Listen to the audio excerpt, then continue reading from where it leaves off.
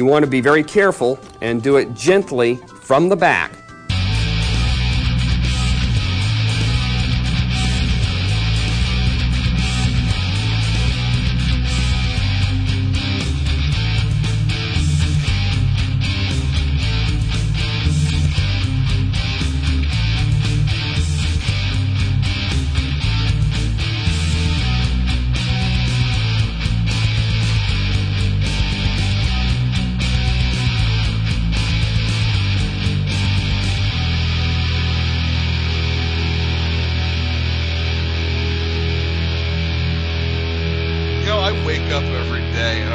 I'm still white.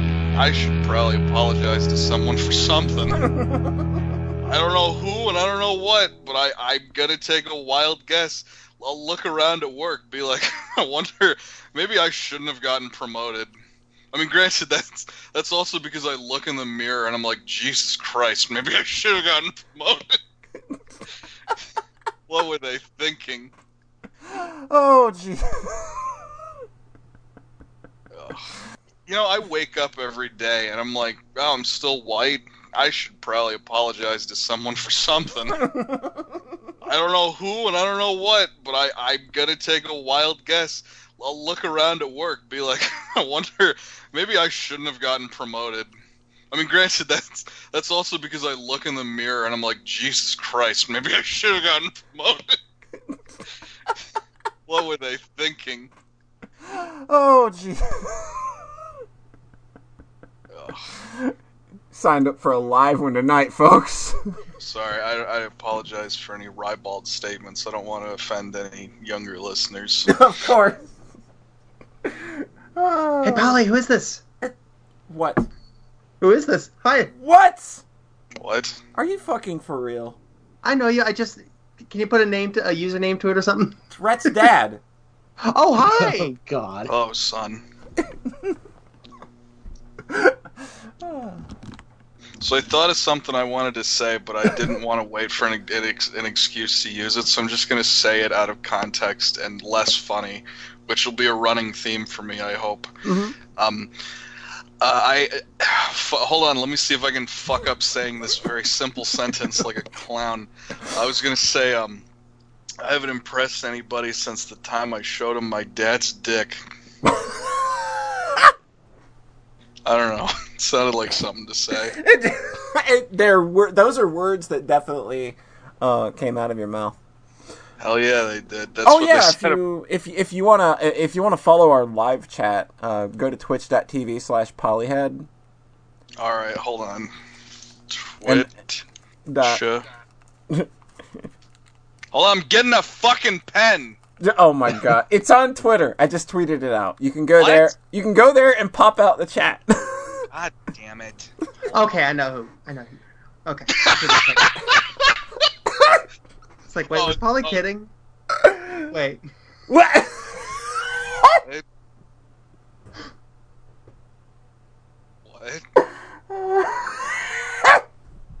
What? Don't worry, Sean's an idiot. Bunch of fucking kids. You fucking kids. Never mind. Speaking of Elysian, two words I just strung together. Scratch that. Oh no. Good thing I've got this here fork. Hey, you dropped your fork. I dropped my fork on the table. That's my new gag. That's my thing. That's funny. It is. It's like, it's a great gag. Oh, somebody thought it was funny, Polly.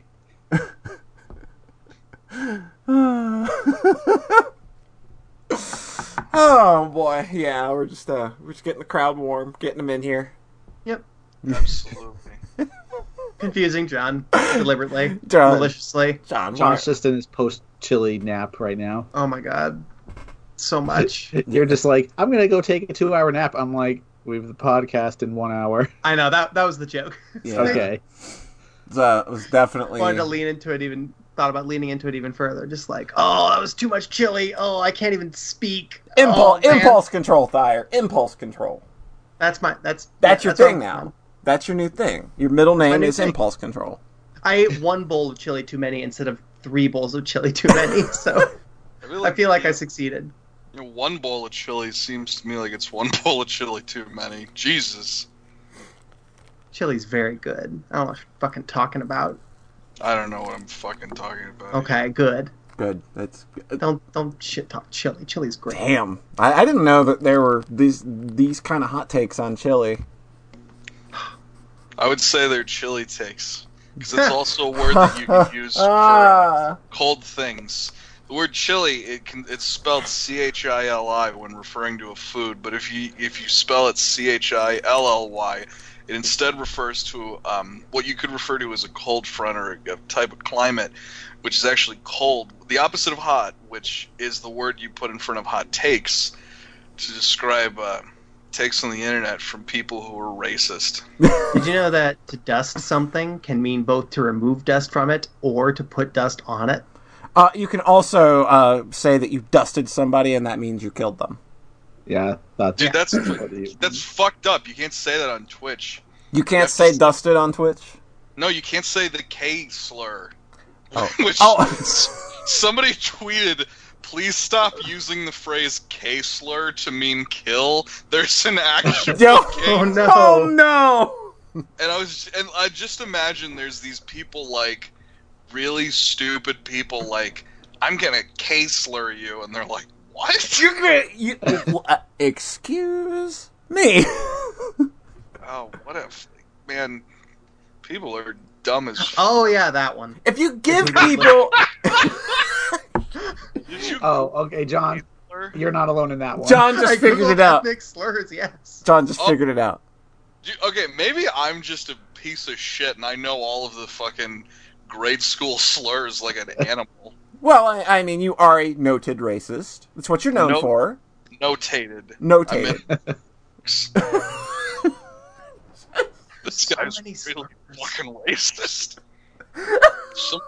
Someone should. I'm in the history books, just under sections on famous racists, and it's a picture of me looking confused. And they just put this guy. He's really fucking racist. Crackers on the list. It is sometimes used specifically to refer to a native of Florida or Georgia. Just That's where I was specifically Florida and Georgia. Really? Yeah, I was raised for 10 years in Georgia and then 10 years in Florida. Good for them. Bunch of crackers. They had me. Yeah, Georgia doesn't have a lot of Plan B, and that's unfortunate. Oh no. Oh, Jesus Christ. Ooh. It's going to be that kind of night, folks. Welcome to Soxcast episode 107. Soxcast brought to you, as always, by Moon Pies. Moon Pies, we are the snack cake that loves you. We are the only ones that love you. I'm your good pal, Polly, and welcome, everyone. Hope that your Sunday evenings are going well wherever you are at listening to us, or if you're listening to the playback at some other point in time. What are you doing that for? People only do things in the moment these days. It's stupid to do things and to partake of them after they've occurred, you big dingus. What are you thinking? What are you thinking? Honestly. Y'all have, Live like, in the now. listen, y'all have like 5.5 days left to get us your Game of the Year lists. We got to get that out there. And Rhett, how are we looking on that so far? We've got a couple, yeah, not too many so far. Let me do another check. I think. Oh, we've got 2 more since. Okay, so we've got like 4 so far. All right, so they're starting to come in. We have. So everybody's putting it off for the last minute, basically. I did not realize how soon it was until last week. I know. Yeah. So if you want to get us your Game of the Year list once again, get yourself a list of 3 video games. You don't even have to. They don't have to have come out this year. So long as you played it this year for the first time, you're golden. Then you're gonna write yourself a little 1 to 3 sentence blurb about said games. Make it all flowery. All those use different languages if you want. We especially want to speak foreign languages while reading these. And then you send that to podcast@socksmakepeoplesexy.net. Rhett, where are they sending it? Podcast@socksmakepeoplesexy.net. All right. So get us those lists because we are recording Game of the Year next Saturday. That is the Thank you, 14th. thank you for not asking me. Yes, I had no intention of asking you because you're a rascal. That's true. You're a rascal, and you would have done something, and I'd have been like, God darn it, John Thayer, you gosh rascal. Darn it. Gosh darn it, you got me again. You bamboozled me. So yeah, that's coming up in like 5.5 days. Get us your Game of the Year lists if you want to be read during that podcast. So we'll be recording that in just a few short days. To my immediate virtual right, he is a doctor of death curing his patients of breath. It is Rhett. Oh, it's me. It's Weird. you. It's you. It's you. It's just you. Despite everything, it's still you. You ready to do one of these talk thingies? It's a good thing you brought in a super special guest because I'm actually feeling a little under the weather right now. I don't know if it shows up in my voice or not. Yeah, you sound a little little down. gravelly. You know what? Yeah, you sound like shit. Thanks. Yeah, there you go. There you go. Our guest, whose mic makes them sound like dog shit, just said that Hell you sound yeah. like dog shit. Yeah, everybody knows. I'm a freak. You're a freak. I Well, woke will up make this up. morning like, Oh no. hello. It's me. We'll make up for all the enthusiasm that you don't have today. I can promise you that. Sorry. All right, you've been there. I'm excited about a few things. Don't worry. You've pulled us Full of back up. enthusiasm. We'll be there to pull you back up. To my immediate virtual left, the way he slurp, he's the quicker picker upper. It's John Thayer. Hi. How's it going? Doing well. Slurp, Got a lot of slurp, fun things huh? to talk about. There you go. Slurp. That's you. Yep. As I slurped up my tea. Yep. That's exactly what I was talking. What else would I be talking about? Yep. Goes nice with some candy. There you go. John, you're ready for a podcast. That's I where can my tell. brain goes when you That's- say slurp, yeah. which is funny to me. You're doing good work for us, John. John, we've got to make sure that Rhett gets through this episode alive. Okay. It's up to us. Let's just fill him up with good vibes the whole time. There you go. Good vibes forever. That's what he's going to be. Hey, Rhett, you're doing Yeah. great. You do, Rhett. Doing great. Good job. I'm proud of you, Rhett. Hey, we're all proud of you. We are. We got a special guest in the house today. If you haven't already noticed, it's Rhett's dad. Hey, how's it Fuck going, off. son? I love you. I know I don't say it often or ever, but I want you to know that I love you. And your mother, she's a fucking bitch. You know that, and I know that. And I know that when I die, you're gonna love me more, and you're gonna know that I cared more about you. And I know that you know that too. Way to fill your son up with just all that positive energy. I just hate his fucking mom. Fucking You're leech doing sucked such a me good dry. impression.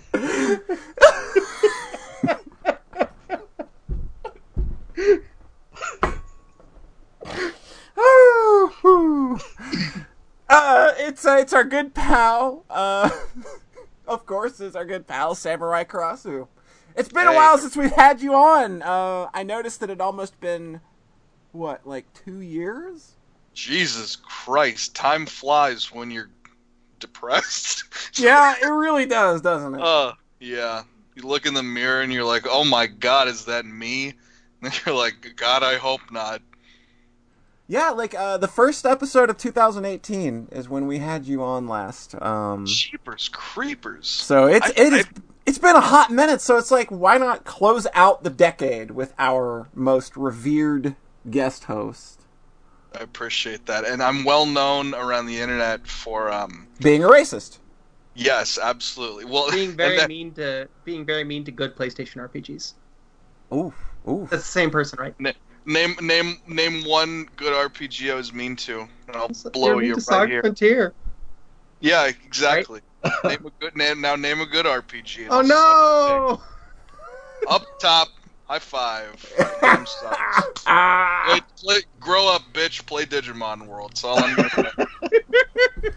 Hey, Cyber Sleuth is on my to play list. Motherfucking! I'm glad you brought it up because I am playing Cyber Sleuth. Right because I this watched- very moment. All right, well, tell us about Digimon Cyber we're in Sleuth.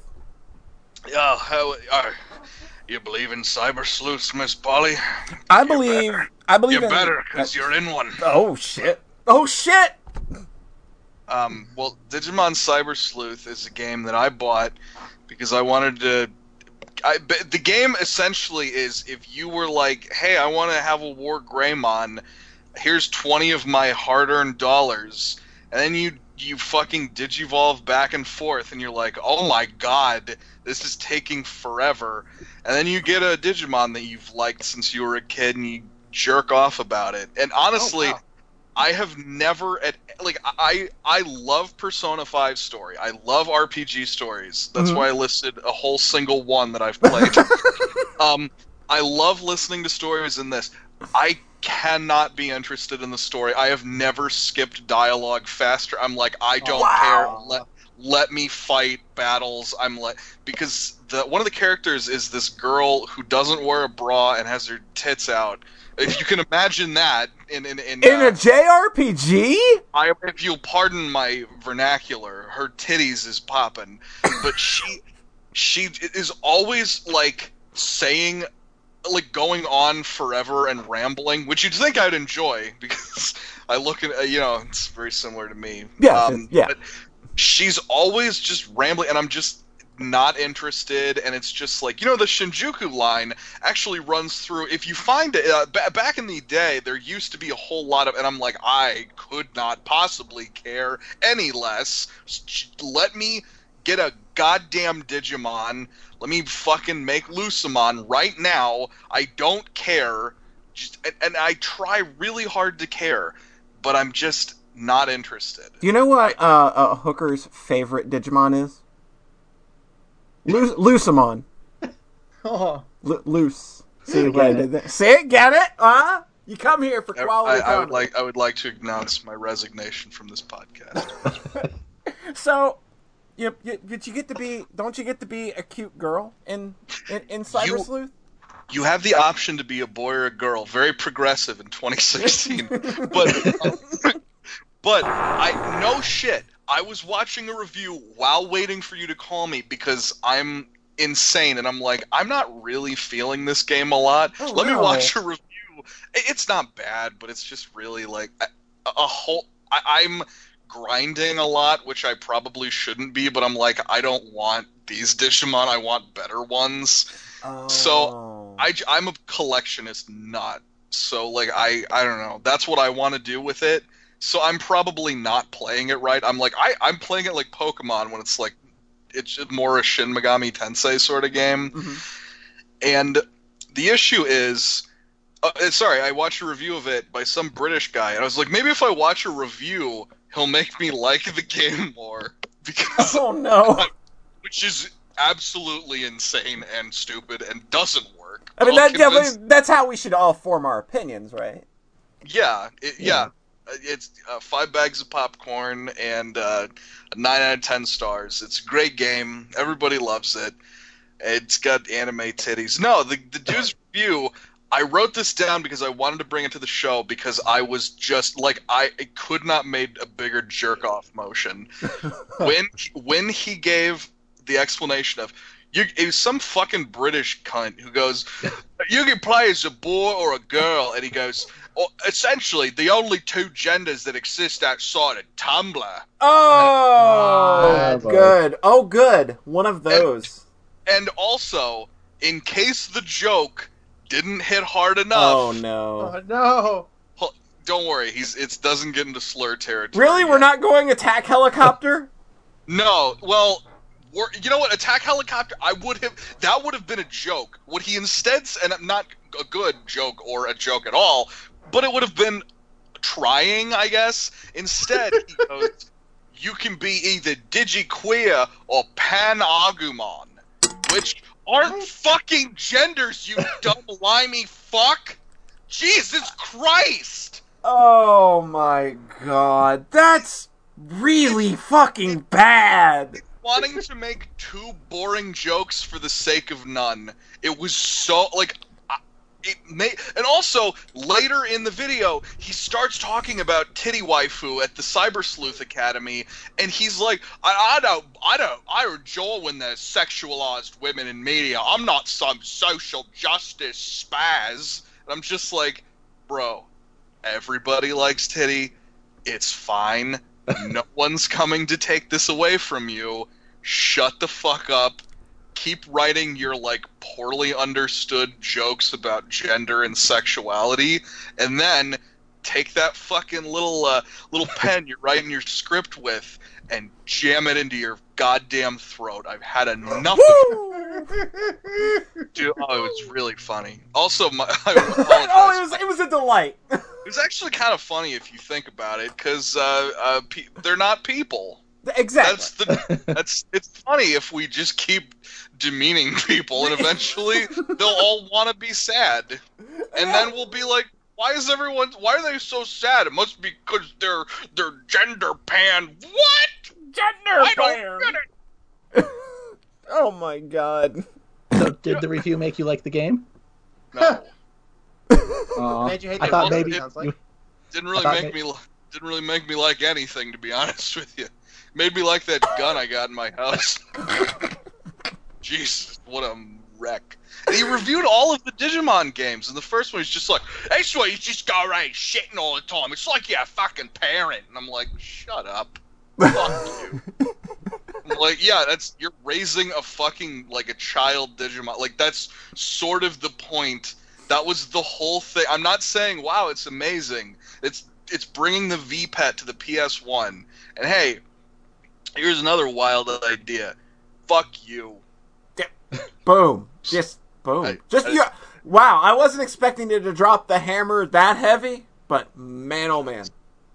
It was really good review, other than... Oh, absolutely. It sounds like a delight. Inexplicably being like... Well, granted, it was made in 2016, but even in 2016, were we past Tumblr jokes? Yeah. As a society? That was peak. We've got a signal to that audience. God almighty, I hope not. And just... I didn't read the comment. No, wait, I did read some of the comments, and most of them were just like, no, this game's good, bro. And he's like, I don't know. I fucking... Why do people have genders? I don't know, Ricky Gervais. Oh, you are Ricky Gervais. Alright, that wasn't very nice. Excuse my language. No, I think the best Ricky Gervais takedown is Left at London's tweet, where she just impersonates Ricky Gervais and Louis C.K. having a conversation. At some point he goes, they say that blokes want to be women, they can't drive! And then he goes, and now people are saying, I'm sorry, she says, and now people are saying that agender, there's no gender, gender's not real, what is it, like God? Because God's not real. Oh, man. I'm glad I fucking made that great, amazing, really funny 30 seconds. Yeah, you really nailed it, I think. Yeah. That really mediocre into a fucking horrible 2-minute slaughtering of something funny. Yeah, you took all the good and you put the straw on the top, sucked it all out, spit it in the toilet, and that's what we're left with. Well, that's how I came here. I'll congratulate you, though. You did a good job of it. You did a really good job of taking a funny thing and making it not funny, though. Why the fuck did you bring me on your podcast? Well, this is your specialty. We're a podcast that is not funny, and we make it not funny all the time. Thank God. I have John never... Yeah. That's usually John's job. He hasn't been doing it enough lately. Yeah. I mean, usually I'm carrying the weight for all of us, just bringing all the good jokes. But I get what you mean. Yeah, I mean, John, all of your opinions are essentially jokes, so... Yeah. John, I mean, you do bring the good shit. How's Saga Frontier, bitch? I played it this year again. It was really good. Wow. I liked it a lot more this time. Jesus Christ, that's sad. I understand what's happening here now. Polly brought in a special guest because a new Saga game came out. Oh my God. And John is sitting here like, oh fuck, I can't talk about that. They're still releasing those? Two of them came out in the last month. Saga will never die. Saga never dies! Two of them came out in the last month. Yep. Who the fuck is buying? How many of those did you buy to trick them into making more? I bought one of them twice. Because the iPhone version was busted, so I was like, okay, let's get the Vita version. No, stop, for your own dignity. Paulie, can you cut that out of the replay for his sake? It's really good. If you could do me a favor. I got you in post. Yeah, sounds like a real fucking slam dunk. I've had 2 separate friends who aren't into Saga come up to me and be like, I just started playing Saga Scarlet Grace, the new one, last night, and then I accidentally kept playing until like 1 a.m. See, here's the thing about Scarlet Grace. So- I watched somebody play. Two assholes. I watched somebody play Scarlet Grace for an hour and a half. From the beginning. I had no idea what the fuck was going on in any of those systems. Yeah, but isn't that kind of the fun of it, is to not know what you're doing and to be confused and unhappy? But see, I watched this same person play an hour and a half of Romancing Saga 3 and said, hey, I might play that. So... See, at some point, like, it's not the streamer's fault when the game is bad, such as all Saga games. But at some point, maybe... just maybe, these games are not good. And I also want you to understand something right here and right now. I have never learned anything about these games on purpose. and I'm going to tell you exactly why. Because I want you to explain them to me, because you have the uncanny ability to make these games sound incomprehensibly shitty. And I refuse to look at any other. I want you to be my sole source for these Saga games. I don't know if you put 20 games in, if you put 2 fucking games in front of me with their titles covered, I would not be able to know which one's a Saga game. And that's completely fine. I might have played one of these and not known it, but the way that you describe these games makes them sound unbearable. And I'm very happy. 4 years. I'm better at describing things. I'm not saying you're a bad describer. I'm saying the way that you explain these games, the impression that I get from how you have described them is, Jesus Christ, I would rather die than look at than smell a Saga game. If I caught a whiff of one, it'd be like a fucking skunk. So, John, you played Scarlet Grace yet? No, I'm not. I haven't started them yet. Oh. I did play a different kind of. I mean, we can go into it if you want. Go for it. Let's go. It sounds like an 8 out of 10. So y'all remember last time when I said I was going to finish Suikoden 2, and that it was probably going to disappoint me? Oh, yeah. Was that just the last episode? That was just this last episode, yeah. That was just the last episode. I finished it. It disappointed me. Of course. Yeah. Like, I don't think I've ever seen you in quite that kind of mood on Twitter of just pure anger mixed with resignation and defeat. Did you dislike it because it was too comprehensible?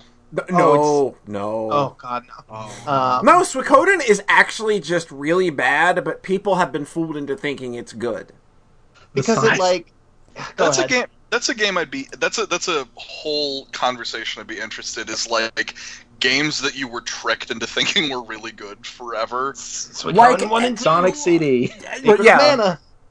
No, Sonic CD is great, dog. It has 2 different soundtracks. That makes up for everything else. Every Pokemon game. Every Pokemon game is my submission to that conversation. Sonic CD has like 6 soundtracks because you can travel time and the music changes. Yeah, cool. Does it have Fucking any awesome. levels? Hyper Light Drifter. Oh no. Ooh, Hyper Light Drifter. Oof, big oof. Fucking admit it. Okay, but there's a bunch of little indie games that got like kind of were darlings that really annoyed me. But like as far as like old JRPGs, Suikoden's the worst of them. Like I would much rather go back and play Secret of Mana than this. Like you would rather suck a tailpipe than play Suikoden again. But John, Suikoden 3, that's the good one. That's the good one. It really ties it all together. The vampire comes back. Oh my! He's better than ever. You're thinking Castlevania. No, there's a Suikoden vampire. Why? Really? You know what? Alucard is all we need. At some point, someone needs to make legislation to say vampires in video games, no more. We're Castlevania, and now Bloodstained. It's enough. We're done. We've had enough. No, we need Arapel has a great vampire. Is it? I love Lord Nash. Lord Nash. Everybody loves Lord Nash. Everybody loves Nash. So I finished. You recall that I finished Suikoden 1, mm-hmm. and I really, really hated the ending because it was very bad and anticlimactic. And then I was like, let's keep going to Suikoden 2, because that's the one everyone says is good. Let's keep playing it. And that has a pretty good first couple hours. Number 10 like, on SocksMakePeopleSexy.net's generational 10. List, by the way. Tied with Parasite Eve and Chrono Cross. Oh, God. Just a reminder, just to catch everybody up to where we're at on that conversation. So I continued playing it for like 30 hours, and it got completely boring and bad and awful and boring for the whole time. And I got to the end, and I was like, okay, let's see how this compares with the first game's very bad and anticlimactic climax. And then it had a very bad and anticlimactic climax. It was just the pits. It was the same fucking thing where you just show up at a castle and then fight a completely inexplicable end boss. And there's no... It was actually weaker, I think, than... Okay. If you do the true end, then it's better than the first game's ending. If you don't, then it's definitely way weaker. I'm pretty sure you're talking about Castlevania. I think you are, and you don't know. So Suikoden sucks a lot. It was it was like that main creator's like first project, and he submitted Suikoden 2, which is like the thing that he had been working on, presumably since like for a while. It feels like a thing you wrote in high school and then got really attached to, basically. Mm-hmm. And then he made Suikoden, and then they were like, no, don't make this. And he's like, well, let's make a prequel to it. That way I won't have to waste the work I did making this one story. And then they made Suikoden 1, and then they got to go back to Suikoden 2, the golden great story. And it's actually a lot less comprehensible and a lot less put together than the first already really mediocre game. Oh, That's weird. It sounds like that would have been right up your alley. Oh my God, shut up. I'm sorry, you said not comprehensible as like a fucking... It's completely different. It's completely different from Saga. It's a different kind of thing. It's a different kind of bad. Saga is non-comprehensible gameplay. This is non-comprehensible story. This is It's not like Xenogears, though. It's very easy to understand everything that's going on. It's just completely incompetently made. There's no thread you can latch onto emotionally. There's nothing that works with Saga. With Saga, it's easy to believe there is purpose. Somebody made this on purpose. There's a vision there. There's a vision, and even if it's not executed on perfectly in a way that would make sense to a lot of people, there's a clear vision there. Whereas when you go to Suikoden, big oof. It feels like a serial like web story this guy was posting. For like, if it was that, it would be endearing, because then it'd be like, oh, that's cute. That's cute. If this was a web comic that he made in high school, it would be cute. But it's a professional like $80 PS1 game. Yeah. And it's not, and that people inexplicably adore, and it's not cute. And do you think the gameplay? It's not cute. It is not cute. I'm going on record. It is not cute. Do you think the gameplay makes up for any of these shortcomings? No, because the battles are dirt easy for the entirety of both games, and the dungeons are all straight lines whenever they have them. The only parts that ever get demanding at all are the event flag puzzles, where you just have to run around town and find the right place to trigger the next cutscene. I just hate these games. I just did not stand them at all. Suikoden 1's better. That's the amazing part, is the redemption of Suikoden 1. Yeah, that one's... Suikoden 1's alright. Stop there. Hey, John, would you bump your score for it up to a 6 again? Oh man, I'm glad that you hate Suikoden so much, and but I want you to understand that I am infecting you, because when I said that when I compared these to Saga, you said it's a different kind of bad. Oh God, so that's implying they are bad, but they're bad in different ways. Dude, give me another 3 years, you will fucking hate the Saga series. Mark my goddamn words. I will not hate Saga. I came close. Motherfucker. I came close like a couple years ago, and then I turned back around and was like, I figured it out. Was it that Romancing Saga 2? I think it was I played Romancing Saga 1, and I was like, right. Yeah, 1 sounded rough. It's just rough. It's the same you did the video on?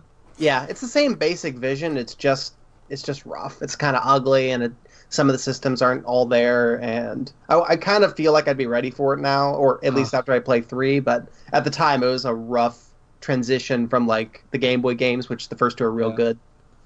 That's the one with like random battles like every 4 steps.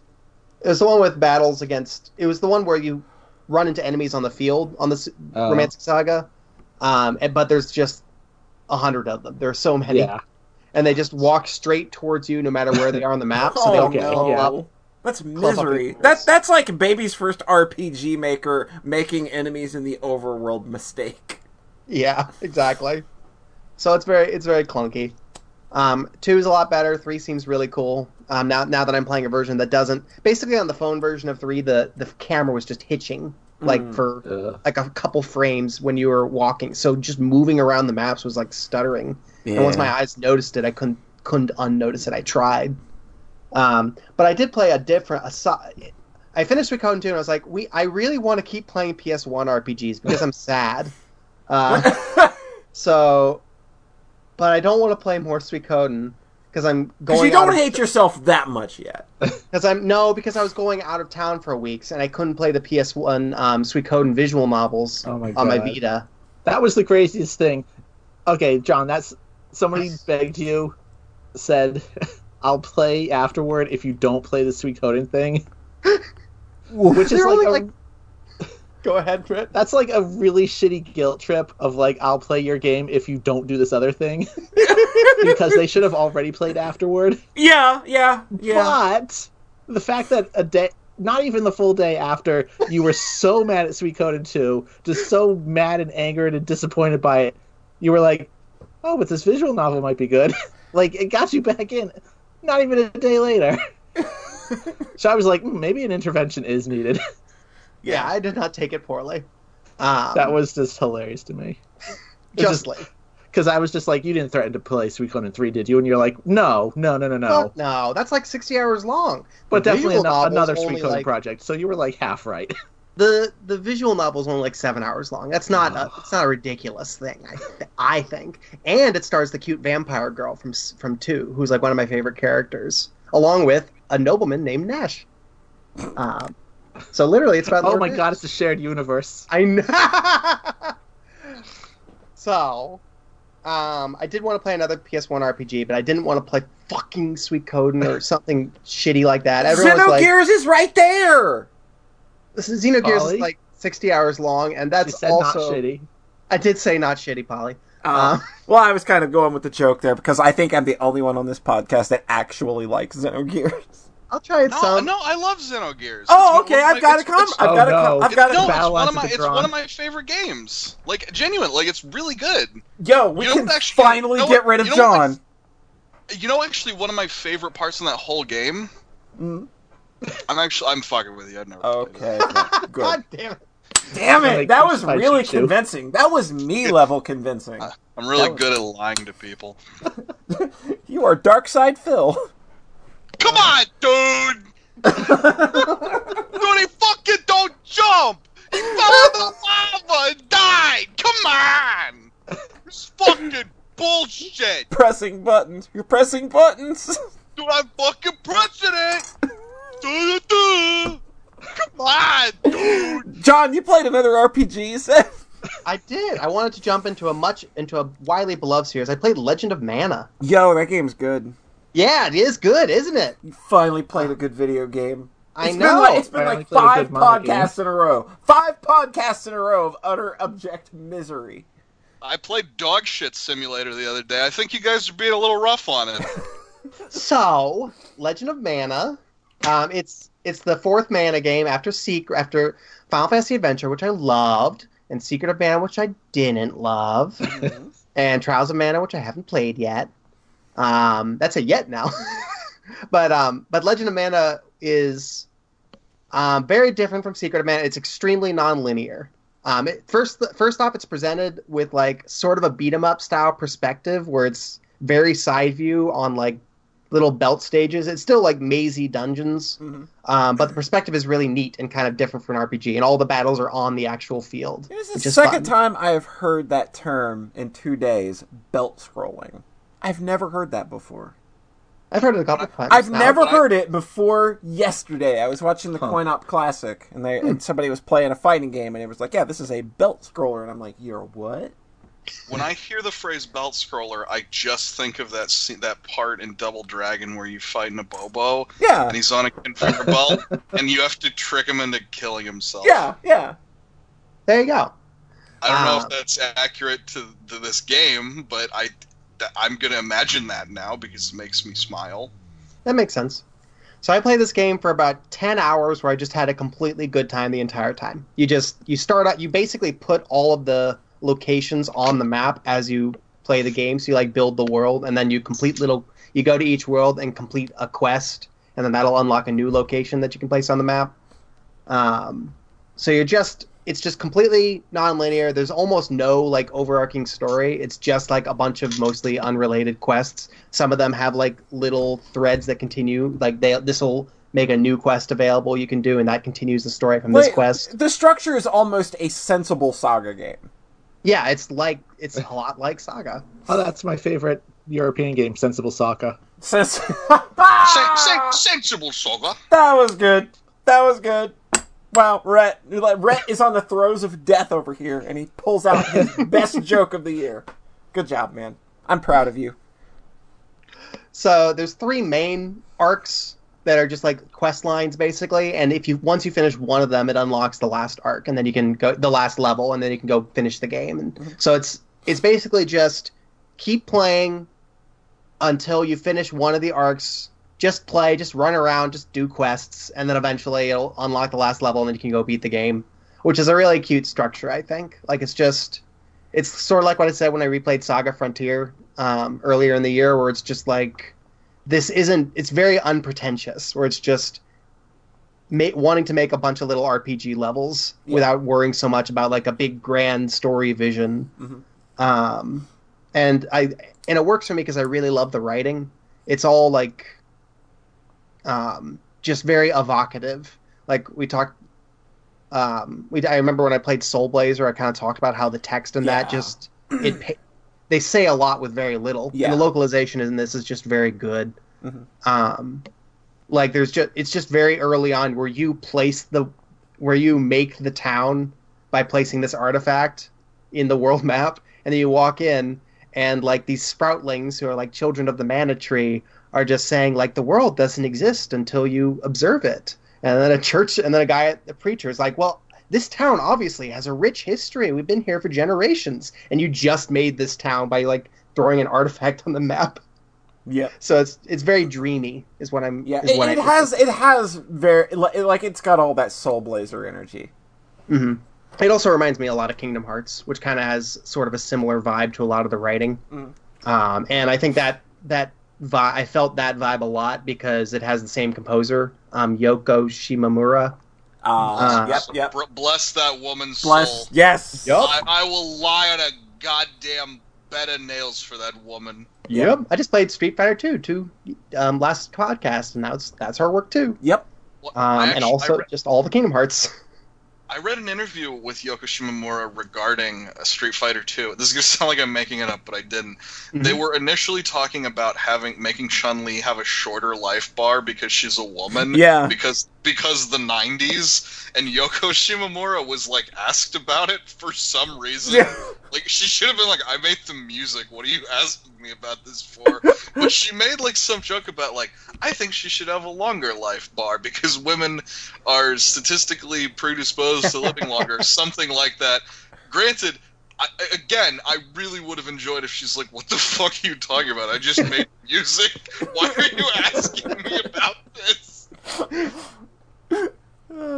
Good shit. Yeah, I read a couple interviews with her, and including one in the mid-zeros where they're asked, what's your favorite soundtrack you worked on? And she said, Legend of Mana. Yeah. I feel like this gets the most me across of any of the soundtracks I've worked on, and I was like, oh. And the music's real good. And it's extremely pretty.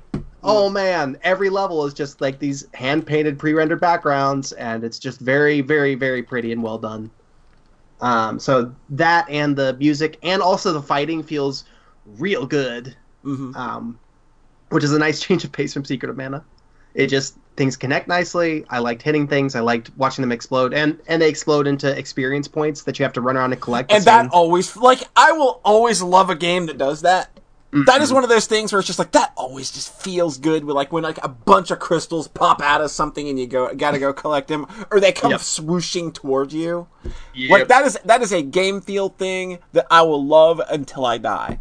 I don't think it's exactly the same thing. But speaking of Shimomura, one of the most like exciting things to me in an RPG was in Super Mario RPG when you got the Superstar and ran around and killed enemies rapidly, and you saw yourself leveling up. I'm like, oh my god, this is incredible. That is, it's one of the coolest. Just good feel. Yeah, absolutely. Games just need to fucking feel good. When did we get away from that? And that's also a thing Kingdom Hearts does, which is one more thing that kind of drawing a line from this to that. Just sort of the dreamy writing, this very pretty Shimomura music, and then the fighting where just things connecting feels good and enemies explode into experience points. Yep. And so what basically it happened for me is that I played for 10 hours and I had a really good time, and then I got completely stuck. Oh no. And I was just like, I don't know what I'm supposed to do. And the answer was I was supposed to go back to all the different levels, and then I would find new quest triggers. Oh, okay, I know. Yeah. And I didn't really do that. I just kind of kept going. Every time, I just kept going from new location to new location, and every time I'd find one quest, finish it, and get new locations unlocked. And then once I hit the end of that loop, I was just like, what? I have to think now? Oh, no. Up, yeah. When that well dries up, it feels a little weird. Yeah. Yeah. That's kind of like, you get to the point of the game where it's just like, oh, I bet I know where they realized they were maybe running a little low on budget. Probably need to reel things in a little bit. Yeah. So at that point I was just like, and I tried a little bit, but I was just not feeling patient. So I just looked at a guide, I had done half the Jumi quest line, which is the one everyone likes. Yeah. And then I just did the remaining quests and then beat the game. And it took like 2 hours. That's fine. I mean, like 12 hours or so, 12 to 14 hours feels of that right. game is totally fine. I played through it twice because the first time I played it, I missed a few things. But I really liked that game back in the day. That was a game that, like, I bought sight unseen. Like, it was just like I had just gotten paid for working a summer job, and I was like, I'm going to go buy a video game because that's what you do when you're irresponsible. And I went, and like that is the game I picked up, brought it home, and was just like, oh wow, this is a fucking delight. This is just very, very nice. I just like this a lot. Yeah, it's just a game that feels good. It's got good atmosphere. Like, it does sort of have that end of the worldy kind of vibe going on. Yeah, but I think that what keeps it ever from feeling like, you know, like a down in the dump sad RPG or anything is just like the color palette of that game. It's just really, really fucking bright and incredible, and like the artwork that goes along with it. Like, I think that like that game's look and sound keep it from ever feeling kind of like ho hum, I'm playing a save the world RPG. Yeah, you don't even really get that impression until like near the end. Like, oh shit, I'm like saving things. Like, I'm a hero. It's very chill. It's very unpretentious, which is very unusual for a Square RPG. Especially when you consider that time, because that was the time of like fucking Final Fantasy VII, Xenogears, Parasite Eve. Just like, boy, there's a lot of pretension here. Yep. And then there's just Saga Frontier and Legend of Mana. They're just like, we just made a bunch of maps that are real pretty. We made a combat system that feels pretty good. Just play it. Live in this jumble of video game we made for a little while. I hope you have a good time. It's sort of a collage of a video game, if you will. Yeah, it's the kind of thing I would almost certainly never make. Is kind of my thing, because I think that me and you both, me and you both are very like I am linear, probably to a fault. Like, I am that person that Final Fantasy 13 was made for. My brain is just like complete, just very straightforward vision. Kill these 10 bosses, fight these levels. This is how I make games. I don't want. So playing something like this that actually works for me, where it's just open-ended and you could maybe take out like an individual part and the whole thing wouldn't fall apart. It's it's a collage, like you said. I think that's really neat, and I think it's a very different, and I think it's a very different kind of open-ended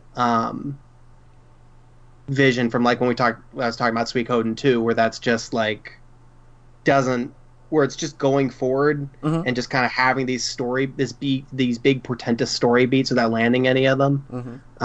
This was like even better than probably jumping into like a Trails game or something. This is like the opposite of that. It's the opposite of that in the best possible way, I think. Yeah, exactly. And there's a number of event flag mazes that I was just like, oh man, I'm real glad I've got a guide open for this one. Yeah. I don't remember actually ever having an issue. Like, because I know, like, I was usually that person that would buy a guide and a game together just because they look good. Like, I did that with a lot of Square RPGs back in the day, and it turns out that, like, their strategy guides are worth a lot of money now. But yeah, that was one of the games that I didn't buy it with. And it was just like, I don't remember getting lost or anything, or hung up on the event flags. I mean, any quest is optional, so if you're stuck on one, you can just go do another quest line. Yeah. Can I mention the time that I got the most burned by a fucking strategy guide? Is it Final Fantasy IX? No. Oh, wow. It's a game fewer people care about. It's Final Fantasy IX dunk. Continue. No, it's a good game. No, I was making fun of the fact that nobody gives a fuck about Digimon World except me. Oh. And I'm gonna convince all of y'all motherfuckers it's a good game someday. Even though it's not. It's definitely not. It's definitely not. I got the strategy guide as a kid because they were like, yeah, this game's really confusing and not that good. And I'm like, I'll take it. So I get the strategy guide for it.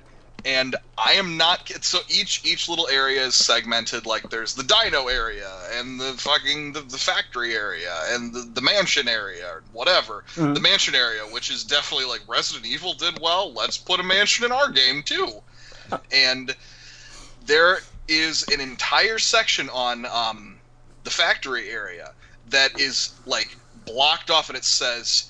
There are secrets even we don't know about in this game. And I'm like, go fuck yourself. I have a guide for Lunar Silver Star Story Complete that is the same way when you get to, like, halfway through the game. It starts becoming real fucking hazy about what you need to do or where you need to go. And they're like, we're doing that on purpose because we want... It's like, motherfucker, people bought the guide. I bought this for you to tell me what to do. Yeah. And then and then there's like this immaculate guide that Working Designs did themselves that is like step by step, literally one tile at a time through the game. And then you bought, but like I think it was Versus who did the other book, and it's just like it's in black and white and like it is so low budget. But then like you get to the ass end of that guide and literally just like, here's where you fight Galleon. Okay. This was when I found GameFAQs, and I've never in my life said I was fucking supposed to do what? There are so many things I was like, well, thankfully the guy didn't tell me anything about that. Because when you give your Digimon items, occasionally it'll just be a fucking little brat and go, and won't take it. And I'm like, what the fuck? Well, you're supposed to scold it and then give it the item. That would have been incredibly useful to know at any point. Is that game? Jetstorm in the chat wants to know, isn't Digimon World that game with the game-breaking bug that prevents you from moving on? Please, Jetstorm, I do need you to be more specific in which game-breaking bug you're referring to in that game. Because Jesus fucking quality control. That game, actually, I think that the European version, I guess you can get fucked up if you do a side quest out of order. You can also accidentally block yourself off from, like, completing the game 100% if you do a couple things out of order. There's a lot of... Also, when you defeat a Digimon, they will join your city and they will each do various tasks, which is really cool. Like, it's a neat idea. You expand the city, you make item shops, you make restaurants that you can buy food for your Digimon, you increase the gym and shit. Well, you beat a dude who, like, creates a jukebox in the city, and it's like, hey, listen to the music in this game, even though there's only like 5 songs, and the rest of it is like ambience. But I mean, the songs are good, but boy howdy, a lot of it's just like, cool, crickets chirping, thanks. Nice. Well, if you use the jukebox, it will unquestionably crash your game. Nice. And I think it's all because of the localizers fucked it up. Because they, like, you can tell when you're trying to move through the menus that, like, the text is getting all, fucky. Oh, and, no. It's breaking out of the text box, and I'm like... And it's also got all these, like, really awkward shortening. Like, the currency is bits. So when you're spending... Or, like, if somebody's asking you to spend a certain amount, they'll be like, that'll be 15 hund bits, H-U-N-D. I'm like... What? Uh-oh. I'm like, beg your pardon? Like, just put 500. For Christ's sakes. It's... And also, at some point, someone says 50,000 THOUS bits. And I actually was like, oh, maybe that's how, like, that's slang for 1,000. No, the localization just sucked eggs. Oh, no. But it's... I'm sorry, like, I could go on forever about that game. Like, I love it to death. I get a lot about it. And even then, there is so much I'm like, yeah, I have no fucking idea how this game works. The eternal puzzle box. There's a segment that I genuinely watch speedruns of, and, like, I understand speedruns are people who understand this game, they know it in and out, and all I can say on this one part, where you have to, like, manage a shop and sell shit and make a certain amount of money for the guy to recruit him, I always think, like, how the fuck did they do this on their first try? The RNG sucks ass so bad. You have to sell $3,000 or 3,000 bits, whatever, worth of shit to these customers and keep making a profit. If you increase the price too much, they'll leave. If you decrease it, you're not going to make enough money. You know, capitalism, fucking whatever. It's Recettear. Absolutely.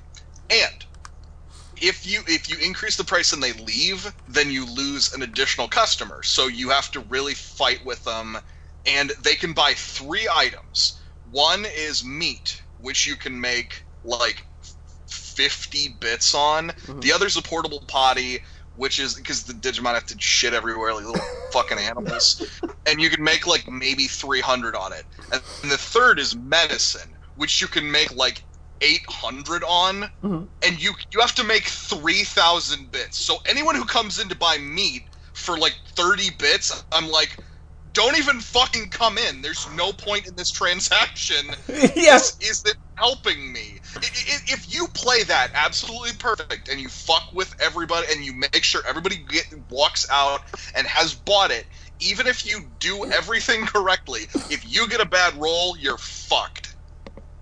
Good game design.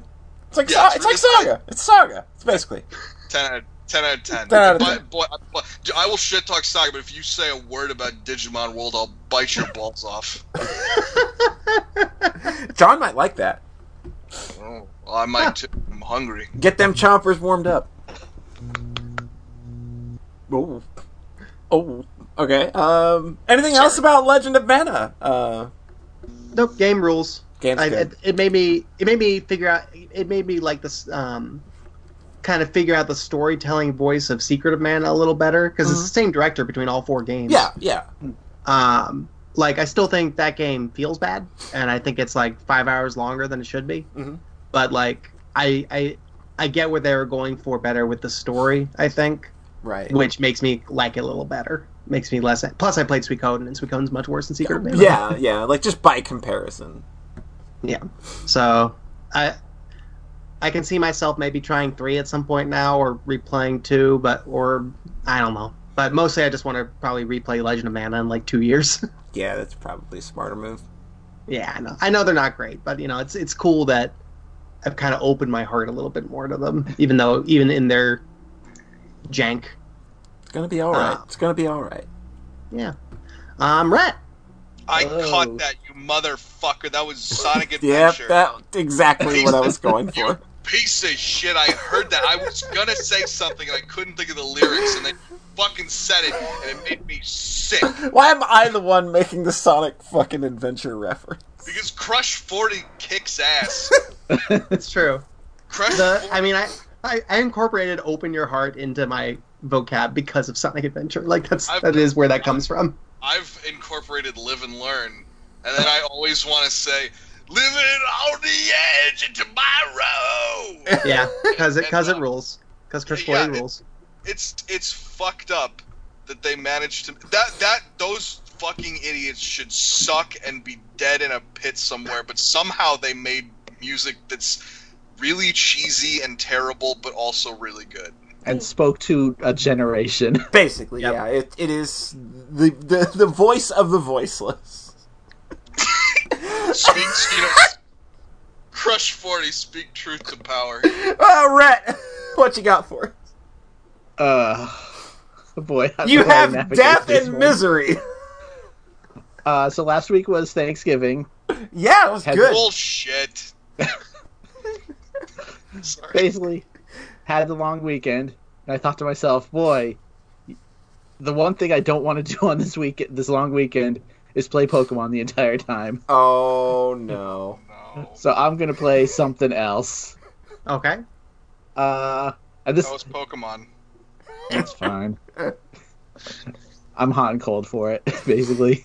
He likes the girls, and that's it. Yeah. Who doesn't? I mean, the Pokemon, right?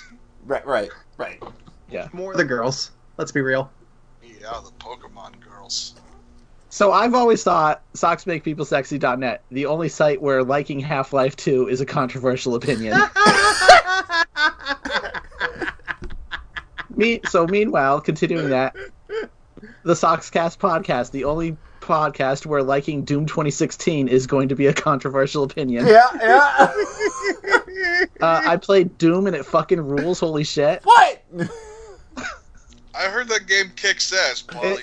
That game kicks ass. Polly and John don't like it. No, I only played like the first 3 levels. You know what? Maybe it's because I played the PS4 version. Oh, maybe. Fuck. I have a PS4. Now I'm going to hate it when I buy it. I'll just send you my copy. Thank you. I'll steal it. I think for Polly, it's more like she's an old school Doom fan. Played, shitloads of Doom 1, 2, 3, 64, Yeah, like I played the shit out of those games. Yeah, this is a way different thing.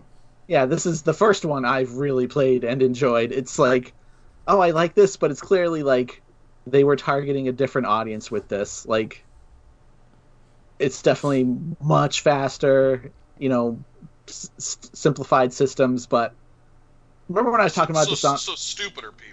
Yeah, it's this. Oh my god, this is like stupid brain candy for people who just want to shoot guns, basically.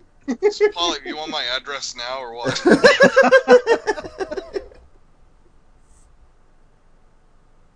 So yeah, God, it's all blurring together, kind of like this game where it's just it's just a blur of awesome, right? Yeah, it just feels. I think the game feel in this game is extremely good. And you know what I said about Dishonored, I will say again here. The murder's real good in this one. Well, yeah, like the murder's real good in a Doom game. I would hope that it would be. Like the fucking the kills are great. Like the kills in that game are insane, and then when you get those later guns, like the what's the big, like the Gauss gun, the laser, and like the miniguns, like, and the fucking BFG, like the Bioforce gun. Shit just fucking explodes, and like, just like their entire upper torso is just gone, and it's just like you see all these little bits and bobs fly everywhere, and they're just these 2 legs are left standing there, and they fall over. It's a very, very violent game. Oh yeah, like in Ratchet and Clank. Yeah, but with significantly more blood, with more murder, actual murder. Much more blood and guts and. You guys haven't played Ratchet and Clank in a while. That game was fucked up. I played the PS4 Ratchet and Clank. I thought it was delightfully mediocre. Yeah, same. You know, I liked when Captain Quark told me Ratchet can't breathe underwater. He needs to come up for air. And I'm like, look, I know you ostensibly think I'm a kid. However, fuck off. Go. So, I guess my problem with Doom is that, like, the levels do maybe start to blur together a bit towards the end. That was kind of my issue. I hated the level design in that game being just like it's arenas. Arena. It's all arenas. Yeah, and then like there's real bad platforming too.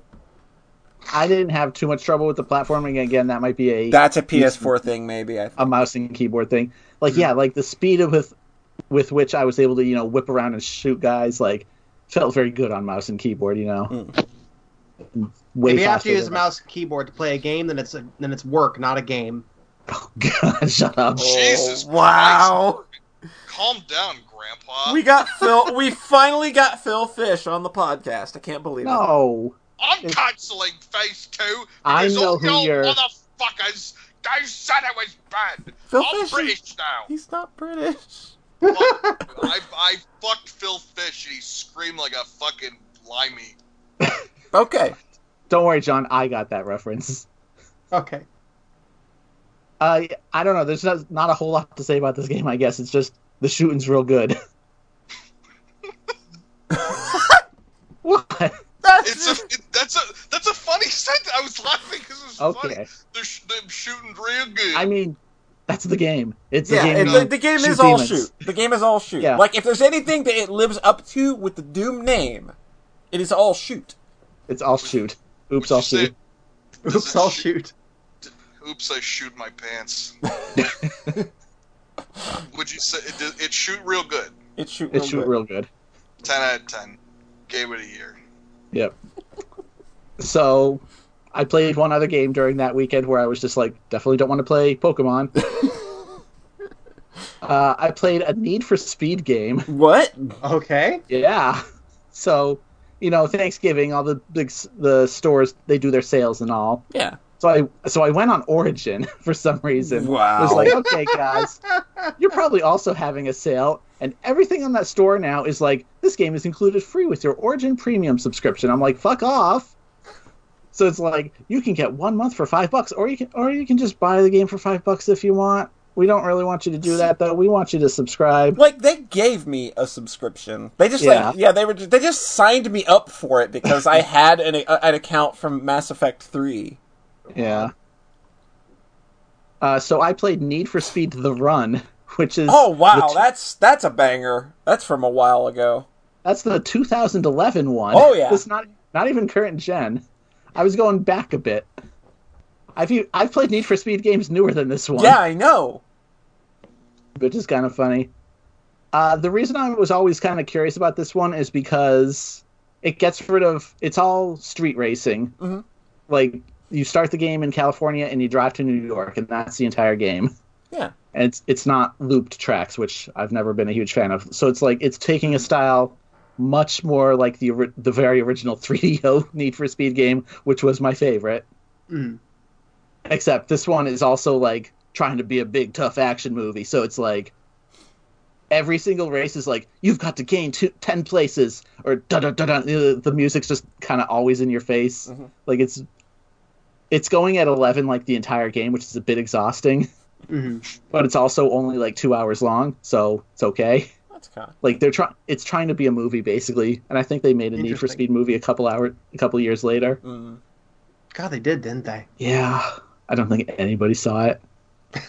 Wasn't it? That was Jesse from Breaking Bad was in it too. Oh God, he was, wasn't he? Oh, that was no. The whole joke originally is that. He was driving off of the set of Breaking Bad into the Need for Speed movie. Yeah. Fucking right. Well, I mean, he's made so many good... He's made 2 good career decisions, I think. Would that be Breaking Bad and BoJack Horseman? Yes. Yes. I was gonna... All right. I was going to say this, and now I'm going to say it anyway. I wish I hadn't. He should only take roles that start with the letter B. This has been brought to you by Sesame Street, I guess. I don't know why I thought that I should say that or why I thought it would be entertaining. You're so resigned about this joke. I'm the IMDb trivia of pointless bullshit. Did you know that Breaking Bad and BoJack Horseman both have Aaron Paul and have the letter B started? Hey, as someone else who has jokes come to his brain and then just goes like, "Welp, gotta say it now. I'm sorry, everyone around me." I appreciate that. What I should have done is sputtered and said, "No, you're good. Keep talking." I should have just stammered and been like, "Yeah, I'm sorry. I didn't have anything." The only thing funnier that would have happened in my brain, other than that joke, was an aneurysm. Jesus Christ. Speed for speed.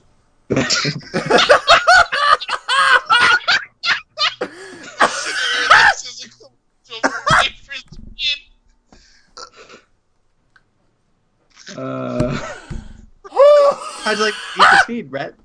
It's fine. There's a few QTE sections in the game which are pretty awful. Okay. This game it starts with one. Oh wow! So it's just like you getting in a car. Like, there's a whole side plot with like the mob is after you. So like the game starts with you getting in a car crash and having to mash Y to get out of the car. It's real fucking stupid. Yeah. Luckily, there's only like 3 in the whole game. That's but like, introduce your game with something you're only gonna do twice more. Yeah, that's basically. very funny. They're like, for the first time ever, you get out of the car a couple times. But I really like the whole journey from, West Coast to East Coast America and like how the scenery changes kind of more gradually than I thought it would over the course of the game, even though like Las Vegas, for whatever reason, is like 4 levels. Like, I don't think it's that big, you guys. That's a little big for Las Vegas. Yeah. And basically, I played like 80% of this game in just one go because I was just like in the mood to just drive for a while. And for some reason, the game tracks your entire time that it has taken to beat it, and my total time was like 2 hours 14 minutes. Like, it's not a long game. Pity the poor souls that paid $60 for that. Yeah, it's a good It's a $5 not a $60 game. So basically, Pokemon made me want to shoot guns and drive fast cars. Wow. Like Pokemon has left no impression on you, huh? I'll talk about it maybe eventually. Okay. Hold on.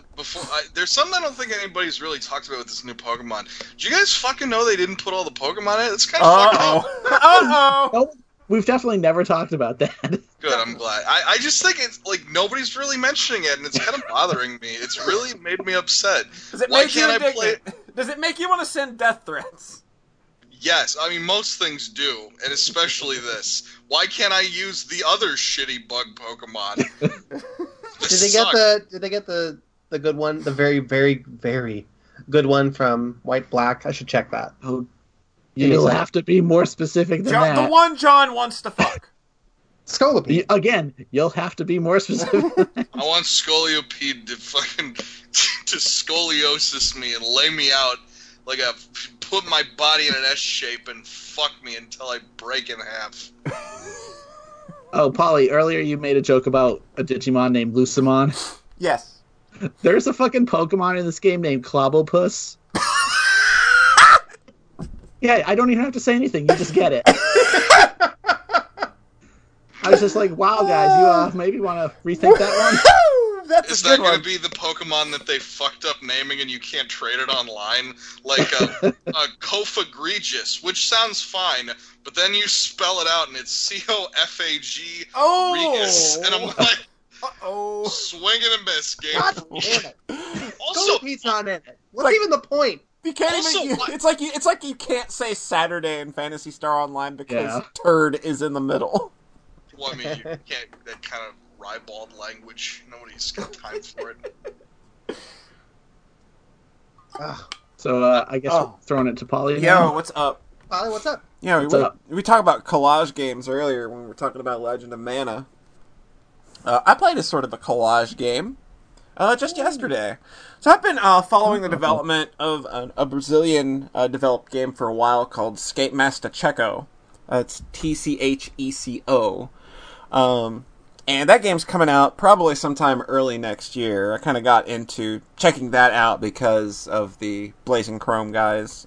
They're obviously friends and stuff, and like Oniken has a cameo in I think also one of the Blazing Chrome characters are going to be in Escape Master Checo as well. So, but Escape Master Checo is a game that's coming out, and it's basically it's based on a character that's developed by he's an animator. He makes cartoons as well, starring this character. His name is Barcelo Barbosa.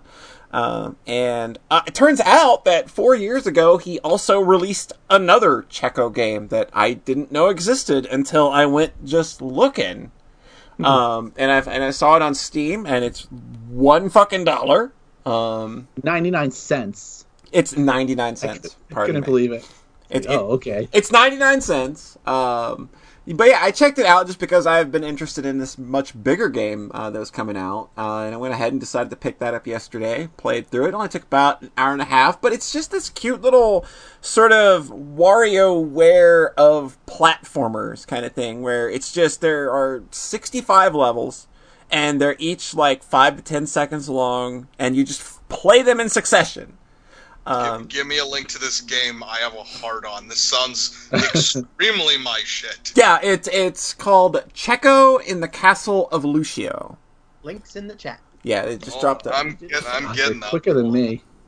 But yeah, it's just like and it's a platformer. You've got to beat it in one go. You start out with 8 hit points, and you can get, I think, probably 5 or 6 more over the course of the game. And then, like, there are 3 boss encounters, which all kind of operate on the same gimmick. It just gets a little harder each time. But it's just a smart, fun little action platformer. Not going to take you long to beat. It'll be difficult. It is a hard game. But it's just really good. I had a lot of fun with it. It took me about 90 minutes to get through the whole thing, without completely dying and having to start over. But I had a really good time with it. It was just, hey, here's a cute little 1 hour... like, it's not even 1 hour when you can get all the way through it. It's literally like 7 to 10 minutes long once you know all the room layouts and, once you've learned it. But yeah, like, this is just a fun, cute... Like, this is like another SWRJST moment where I picked up a thing and I didn't expect to have as much fun with it as I did, because this is this guy's first game. And it was made by one person. He did all the art and stuff for it. There's a lot of varying art styles in this game, too. Yeah, the trailer looked decadent. Like, it just kind of bounces from style to style with just reckless abandon through each of these little platforming challenges that just kind of cruise on by, and you either get through it flawlessly or you don't. You just got to keep moving on. And eventually you just get to the end and you beat it, and you get a real dumb ending. It's real good, though. I liked it.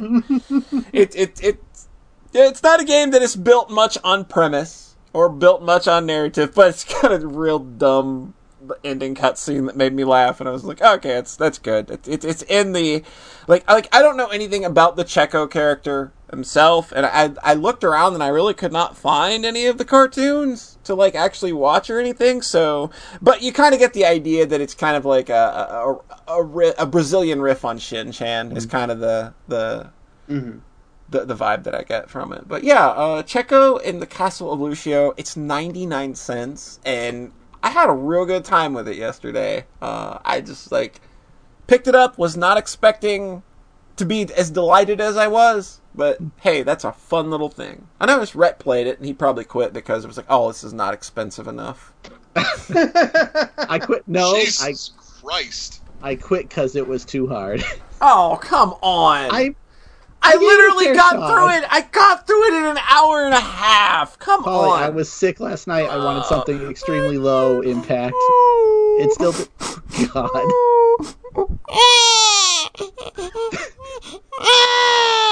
Oh, that's upsetting. That's powerful. I knew you were going to talk about the game, so I wanted to play it, so I had some frame of reference, and it is good. It's cute.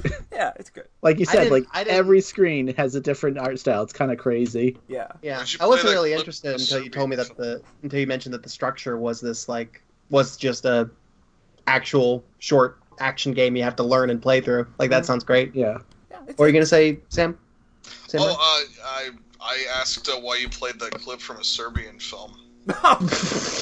Jesus Christ. Yeah, boy, God, man, that movie, wow, how dark and fucked up. I'm like, whoa, cool. Yeah, I hung out with that kid in high school, too. Fuck you.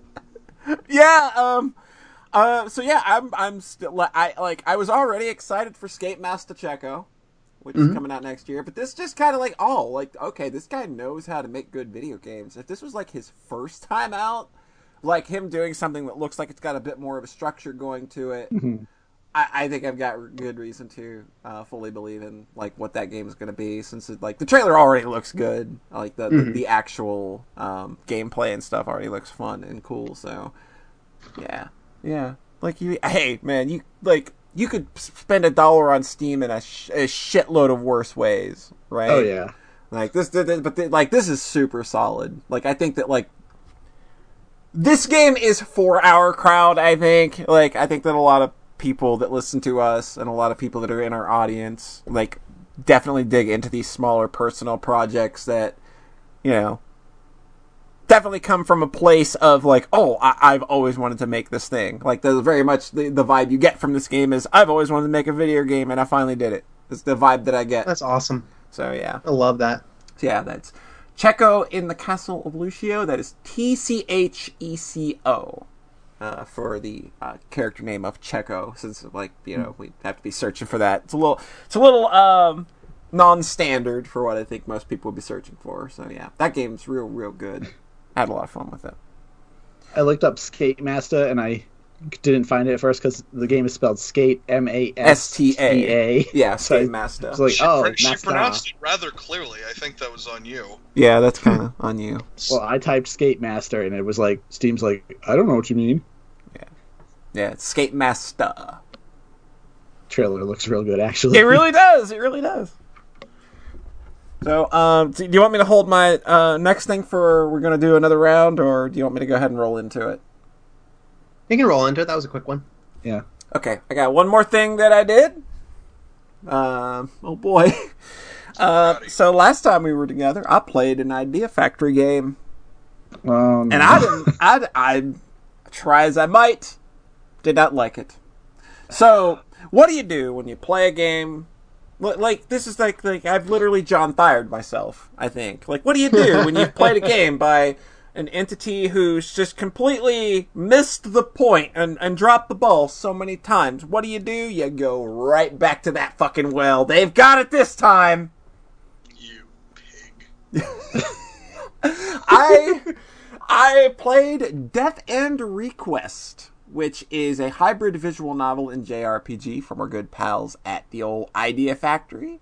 Hey, what if I told you guys you could make a video game about video games?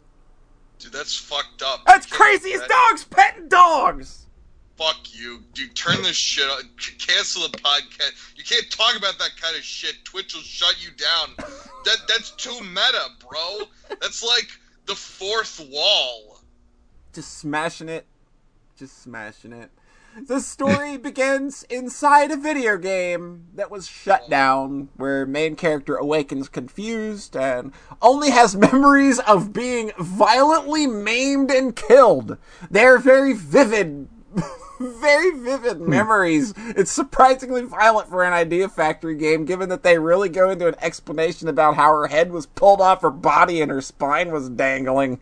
Boy, they just really went into it in a way that I wasn't expecting from the same people that... I can't believe I missed this on the stream. Yeah, I was like, John, you literally missed the part that you would be ejaculating over. Okay, I can look it up crazy, right? I think you talked about this last time. You just hadn't hit the turn. I didn't actually talk about this game last time. No, I mentioned that I was playing it, but I didn't mention anything about it because the turn. You know what? You talked about Mary Skelter. I'm sorry. It's Idea Factory. They all kind of blur together. Even this premise sounds kind of similar. So, okay, so you've got your character, and she is a video game character, and she's cognizant that she's a video game character. And then the other side of that is where we have the real world part of the game. This is where the visual novel takes place. And so, this person... Are you sure you didn't play this on Newgrounds? It certainly feels like it to a certain degree, doesn't it? So, a programmer for this game disappeared a year ago mysteriously, and then the game was shut down. Weird, right? I hope he's okay. And this main character receives an email from this person from a defunct email address that would, typically come from the game. So it's like, oh no, it's weird. Why is this game online again if, it was shut down? Because when people play it, they die. Oh, weird. We're doing that trope. If you die in the game, you die in real life. Yeah. This is such a unique and novel concept, right? Yeah, I liked it in that shitty movie in 2006 that I don't remember except for that one shitty line. Stay alive. Oh, wow. Man, I wish you were making that up, and I know you're not. Nope, that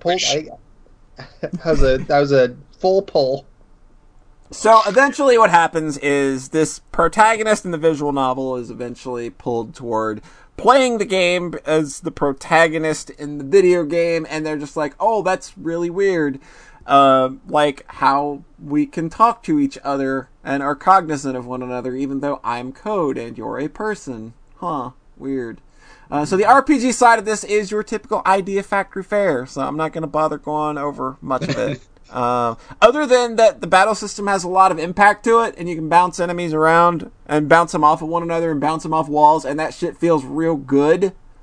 There's a lot of good impact that this battle system has that I feel that a lot of their games don't, and it's just because it's got that bump mechanic, but apparently that was not a new mechanic. It's probably from another one of their other games, which I was like, oh, okay, that makes that. The only other interesting thing is that you can spark new skills during battle, like Saga, where if you just use certain combinations of attacks, a percentage will pop up and be like, hey, if you do this, there's a certain % chance that this new ability will be learned. So that's kind of the only two interesting things about the battle system that you really need to know about. For the most part, the story in the video game is just your typical fantasy schlock. It's not really interesting. It only really gets interesting when they start mixing bits of, oh shit, something that happened in the real world is, happened in the video game. Or I found an item in the video game that should only appear in the real world. And, that's kind of, how they kind of tie these things together. But, everything else game-wise that has to do with the game world itself is immensely and insufferably boring. The visual novel portion of the game fares a little better because it's got some likable characters and it's got some fun dialogue, but it's not written well because it kind of bounces from event to event so fast that nothing ever feels like it has an impact. There's one point in the story where the protagonist is kidnapped and tortured, and the next scene they just gloss over it like it never fucking happened. We're just having breakfast the next morning. Weird. Yeah. I gotta say, based on how they started the game with what's her name getting her fucking head ripped off, and then hey, let's have a torture scene. Someone was writing something for some reason, and I think I fill in the fucking blanks, everybody. Wouldn't it be cool if this woman got tortured against? Jesus, Satoshi, calm the fuck down.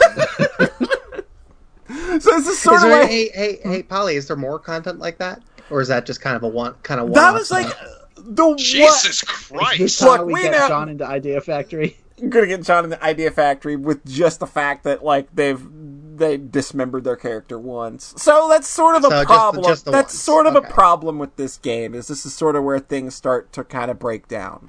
When I hit the halfway point of the game, both sides of this story just took a nosedive in a way that I was not expecting, because the visual novel side and the actual plot can't make up its mind if it's really gonna go into this horror and sci-fi shit, or if it's just funny fan servicey fluff. And the JRPG balancing got real stupid. So I hit the midpoint, and the game, this is the point of the game, about 20 hours in, where uh-oh, we are out of content. Hello. Sorry, someone was I think someone's putting in a picture or something right on my bedroom wall. Oh, okay. All right, continue. So could you hold on a sec? Can you politely tell him to shut the fuck up? We're talking about video games. Podcast. Hey, why don't you fucking shove it up your ass, Harold? I'm talking about fucking games. I don't know. The number of times I've played EMEA at 6:30 in the morning to jazz myself up for work on my computer speakers, I feel like they probably deserve it. They probably got a few of those. So I got to the halfway point, and the game decided it was out of new content. Uh-huh. So it decided, hey, what if we repeat all the dungeons you've already been to, only this time we're going to arbitrarily lock doors and hide keys all over so that you've got to go from one end of the dungeon to the other, because this is the way we've laid it out on purpose, because we are very clearly padding this game's content. And we've also sort of just jumped the enemy HP pools by 30% or more, so battles take 2 to 5 minutes now. I like games that make me feel like a dog a lot. So, when I reached the second dungeon in a row that did this, I honestly had a moment where I put the controller on top of my PC's tower, and I John Thayer cackled for a minute straight. And I was just and I just Alt F4'd the game and uninstalled it. Because I got no patience for a game that 20 hours in still has no fucking idea what it wants to be, and it seemingly had only enough content for 20 hours. Here's fucking it. If you've only got 20 hours of content, make a 20-hour game and don't try to make a 40-hour video game, because you really fucked up with this. Hey, remember Neptunia Rebirth 1? It was short. It was a nice short game. The game was short, and even though it reused assets a lot, everything was still fast. It was still brisk. But did it murder any women? No, I don't think so. No. That's true. There's decidedly... John is, knocking that against the game. Yeah. That's gonna take you down to a full star. If you want a full 5, they gotta be beyond recognition. That cannot even look like a body. I better see a grease puddle on that floor. Oh, Jesus. Nothing turns me on more than violence against women. It was at this point that I realized, Idea Factory, we're done. I can't anymore. I have labored for years, I think, trying to justify this company's output to myself as oh no, they've totally got it. They've got something that's totally beyond. And even fucking Fairy Fencer F, a game that I was bored to tears by, I finished. This, I can't anymore. It's done. We're over. Even if you come at me with a mainline Neptunia game, I am waiting until I watch a Let's Play of at least 5 hours before I give you even a chance. We're done. I can't... you just keep giving them chance after chance, and for some reason I thought there's something here when there's just very clearly not. I think that they make... I think that Idea Factory represents a time where we could have B-tier developers still be successful and still doing their own thing, and I think that that's fine. I'm not going to fault them for making the kind of games that they have to make, because I sincerely believe that they have to create on a budget. I understand that. It's just, I can't keep pretending that there's going to be something beyond a Neptunia for me when it comes to their output. Some companies just make shitty games. I'm not certain if you're gonna grasp. I think you might just. Paul, you're in an abusive relationship. Jesus Christ! At some point, he's not good enough for you. Oh, I've absolutely reached that point where it's just we're done with Idea Factory. You say that, but I still hear a tinge of if they make something that looks really good. Also, I'll watch a Let's Play and make sure it's but you're giving it that, you're opening the door, you're now... I'm only opening the door for a hate fuck. Who isn't? Most people who fuck me hate it too.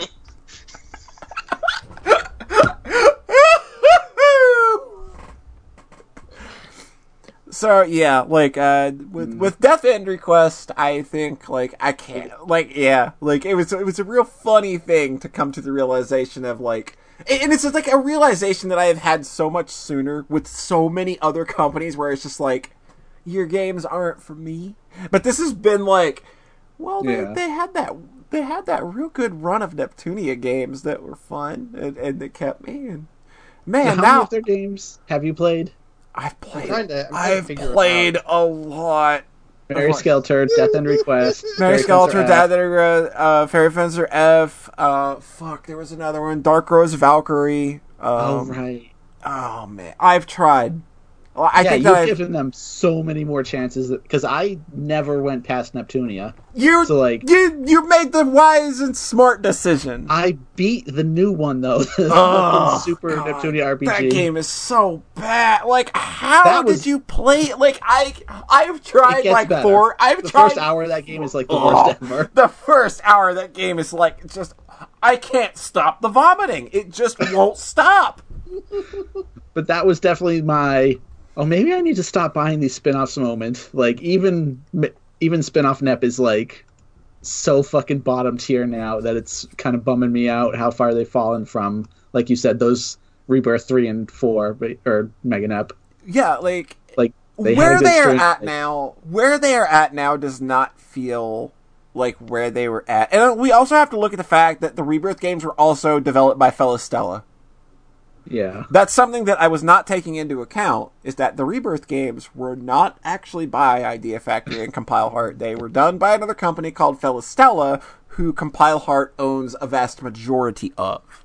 And you can tell that there's not a lot of communication between these two because, like, Rebirth 3 in particular had a lot of really good quality of life improvements for those games, and that series where it's just like you could do really cool shit, like go into your bestiary with like the touch of one button to find out what enemy drops what, and it was real easy to know where you needed to go and what you needed to do at all times if you were like doing quest stuff and shit. Like they made that shit super fast, and then you go to Megadeth and none of that shit is there. Because it was that game was internally developed by Idea Factory and Compile Heart. So they didn't actually take any of those lessons or any of that quality of life stuff. So, yeah. Have you looked into the Felistella games? Like, they have a handful of other stuff after I've looked, but I'm no. It's not grabbing you. It's not me. Yeah. Not for me, I don't think. I think that, like, it's 2 strategy RPGs. Ugh. Yeah. You're right, Paul. Should give this company another 3 chances. It's a different company, she just said. Have you talked to your therapist about this? This is a problem. Like, look, I don't want to make light of real issues, but this is an issue. This is a real problem. I mean, I talked to mine about Suikoden. Oh my god! Imagine, like, putting on a fucking bill. Imagine signing a check to your therapist and putting in the fucking 4-line, putting Suikoden and then a little winky face. Winky face! It's like, Jesus Christ, this is the easiest money I ever made. Yeah, PS1 RPGs weren't always good. That was a quick hour. I can't. Oh boy. The other thing about Idea Factory is that, like, I don't think a lot of the staff that made Mega Nep is there anymore. Like, the lead writer seems to be gone. Yeah, looking at the credits lists from some of their more recent output, going back to Mega Nep, in particular, like, their artist is gone, their lead writer's gone. I think a lot of their key programmers have moved on as well. So it just sounds like a company that was kind of like a place to stop for a lot of people along the way to other things, is what it sounds like. A real company. Yeah, that's really what it sounds more and more like. And I just like their output now is just so radically weird and bad in a way that, like, it just didn't seem... Like I said, I finished Fairy Fencer F. I don't think Fairy Fencer F is terrible. I think it's boring. But I don't think it's a terrible or a bad game. I think that there were smart decisions in its battle system, and there was some genuinely funny writing in it, but it ultimately was a boring game. With this, it's just like, you want me to what? I'm not doing that again! You're really selling me. Yeah, I'm trying to, believe me. Yeah, Death End Request. Super good. Look for it on my Game of the Year list, for sure.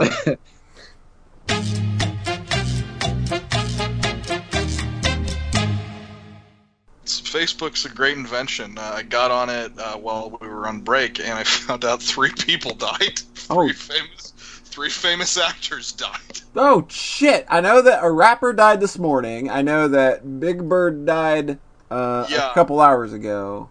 Renee Auberjonois from Star Trek something. I think Deep Space Nine. Yeah. Woof. So as soon as I saw it, I almost exclaimed, "Oh my God, Big Bird died!" And I'm like, it'll probably really fucking pump everybody up. A beloved childhood figure's death. Hey everybody, welcome back. Let's inject a little life into the party. With death. I mean, what better way to inject life into a party than with death? You know what? We're all of an age that, I heard, I saw an article. They were talking about, we might finally be able to make ourselves functionally immortal, and the response was something like, millennials tell all you motherfuckers how bad we want to die, and you won't even let us have it. And I respect that. Hi, everyone. Having a fun conversation while I'm gone? I like that. Yeah, about death. That's great. Death kicks that. Dude, death is badass. Nobody talks about how cool it is. People don't talk about how hot it is either. Dude, I would fuck death. Honestly. Yeah. I mean, that happens in, some Marvel comics. Mm-hmm. Oh, yeah, I think that's the whole thing with Thanos. He's like, dude, God, fucking death would suck my dick if I ordered all these rocks.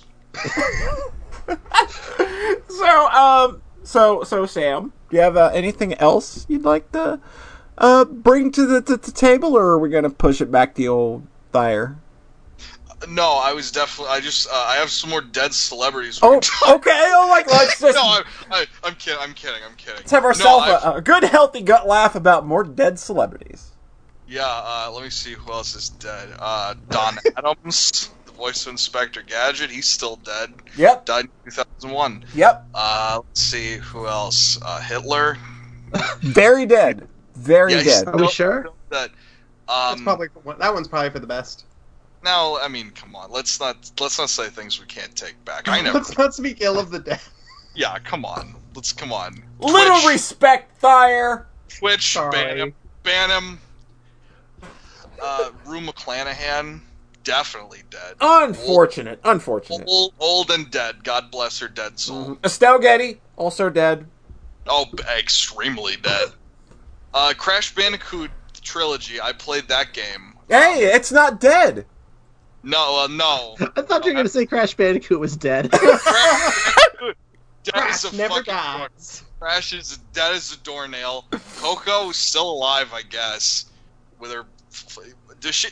Remember when all you had to do to make a female a character was give her a laptop? And it's like, she's smart. Yeah. Oh, I thought. Yeah, I was thinking blonde hair and boobs. Well, it worked for Donkey Kong and it worked for Crash. Yeah. So. God, man, video game designers were horny as fuck. And they really wanted to fuck animals. Were? They really wanted to fuck animals. They wanted to justify that. Who didn't want to fuck an animal in the 90s? And also currently, I mean, It's 2019, everybody's a furry. Come on. God bless America. Crash Bandicoot reignited. That's whatever. Who cares? Reigniting, referring to your seething lust for Crash Bandicoot. God, I want to pull them little blue jeans down, and see what he's got packing. He's so stupid. All the thoughts got to go to his dick. He's kind of just naturally shaped like a dick. Yeah, he totally is. He's just you just feel like you could I don't know, if you rub up on his little gingerly little sides, you could make him come at a little head of his, and then he goes and every time he comes, of course, what else is he gonna say? Whoa! fucking. I quit. I'm done. This podcast is over. So you're playing the Crash trilogy. Yes, it's a good games, and I don't know. It pretty good set of games. I want to play them. I kind of liked Jak and Daxter, so I want to go back and play Crash at some point. Absolutely. I did not really like the first Crash Bandicoot, and I replayed it on the Reignited, Jesus Christ, the Insane trilogy. Fuck me. Yeah, the Reignited thing is Spyro. Oh, yeah, there's not a fire pun in this thing about a fucking brain-dead marsupial for some reason. I don't understand it. So, no, the Insane trilogy, I think, is probably the best way to play the first game. I don't know about the second and the third. Some of it's really fun, but I don't know if it is better than the second and the third game on PS1. Mm-hmm. The first game definitely. The first Crash on PS1 is really rough now. Absolutely, it's not the best, but it's very clearly they're trying. Yeah, they're doing their best. And it's something that has become charming. It was so charming, who the fuck couldn't have loved it? Yeah. And I also got the Reignited trilogy and played that. Really good. I think the issue that I had was the third game, is definitely the roughest of the three. It's clearly created on a deadline. And the original one for PS1 in Spyro 3: Year of the Dragon, which I think I've tricked myself into thinking is the best, even though it's the one with the most hey, this side quest sucks. But God, that was my problem with the Spyro series in general. It's I always admired the breadth and the scope of the worlds they were creating on the PS1. That's incredible, but I feel that, those games were weighed down by so many side quests and mini games that I hate because they're all timed and bullshitty. In the second one, it's hey, we've come up with a couple of side quests, and a couple of them are repeated or whatever, but then there's cute stuff, in the second one where the professor wants you to find his pencil, and Jesus Christ, that sounded really sad and not fun. The professor wants you to find his pencil. It's a fun little game. He gives you do this trading mini game where he gives you an item and you have to find set pieces in the level that you interact with, and you have to, I guess the challenge was terrible polygons and trying to tell what the item you have is, and what the thing in the level is you're supposed to send it to. Mm-hmm. You get a seed, you give it to this potted plant. The potted plant creates a giant flower who spits out a rubber duck. The rubber duck you give to a little duck that's floating in the pond. Gives you it. I could go on. It doesn't matter, but it's cute. You interact with the environment. It's fun. And then in the third one, it's just you know what game is fun? Tony Hawk's Pro Skater. Have you ever thought about playing it but not fun? Here's our take on it. Oh no! Wait, the third Crash or the third Spyro? Third Spyro. I'm jumping around like a gotcha. Like a kangaroo. Speaking of which, you have to play as a bunch of different animals, and one's a kangaroo. Yep. And that one's not so bad. And then there's one that's a monkey who's oh God, it's terrible. He's they made it into they improved the controls on it, but he was a shooter, and it was they made a shitty Doom level based on him, and it was the epitome of throw everything at the wall and see what sticks. Yeah. And I gotta tell you, when half of your game doesn't stick, that's a problem with Crash 3 as well, is that it has a lot of those deviations. It has a lot of those deviations and variety, but at the same time, typically they're fairly oh, cool, I'm in a plane in this level, whatever.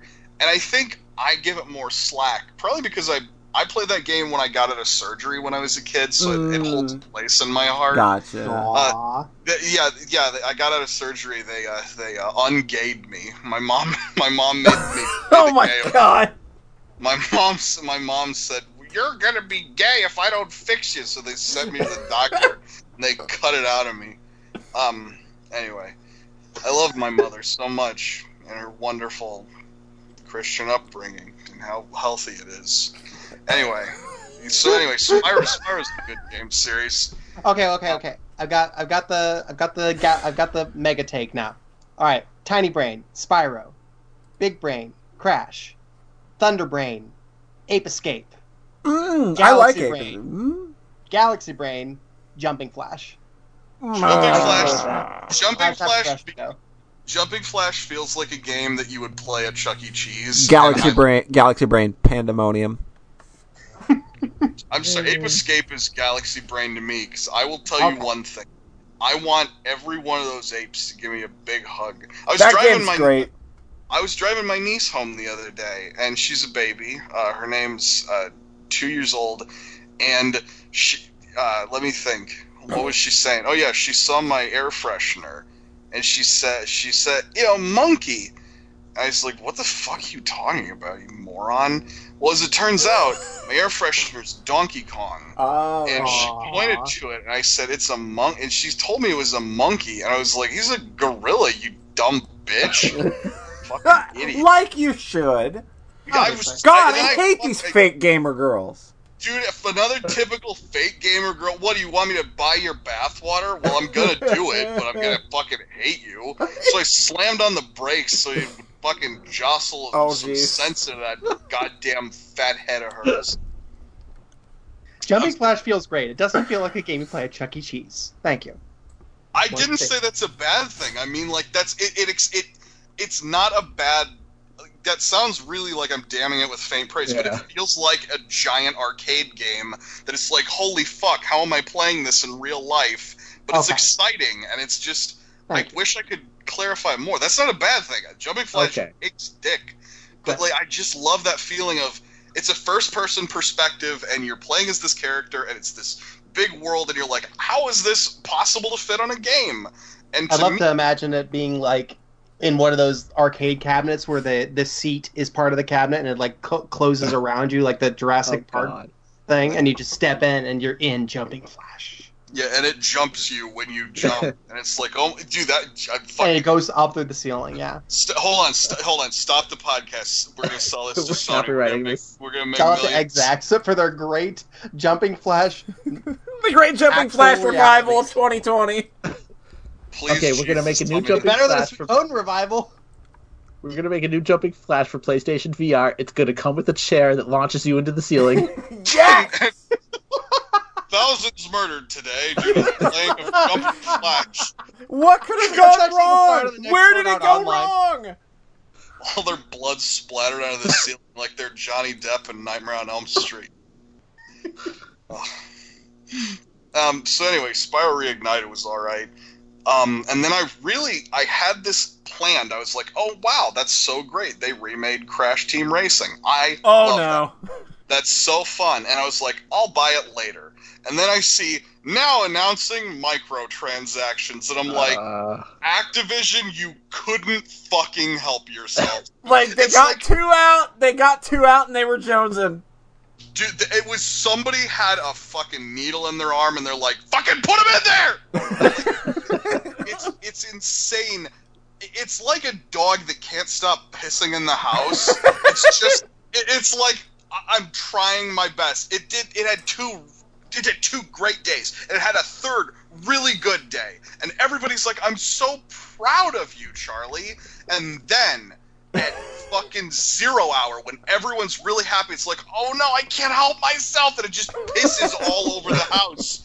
On the fucking flowers, and kills them with its fucking stinky-ass dog piss. And it fucking ruins everything. Like, I'm sorry, if you release a fucking game and people love it, and they're like, that's so great, you know what you shouldn't do is be like, hey, you know what people might like more? If you could spend IRL dollary dues on this. Oh, yeah, absolutely. Well, they think, you know what we'd love more? If we made more money.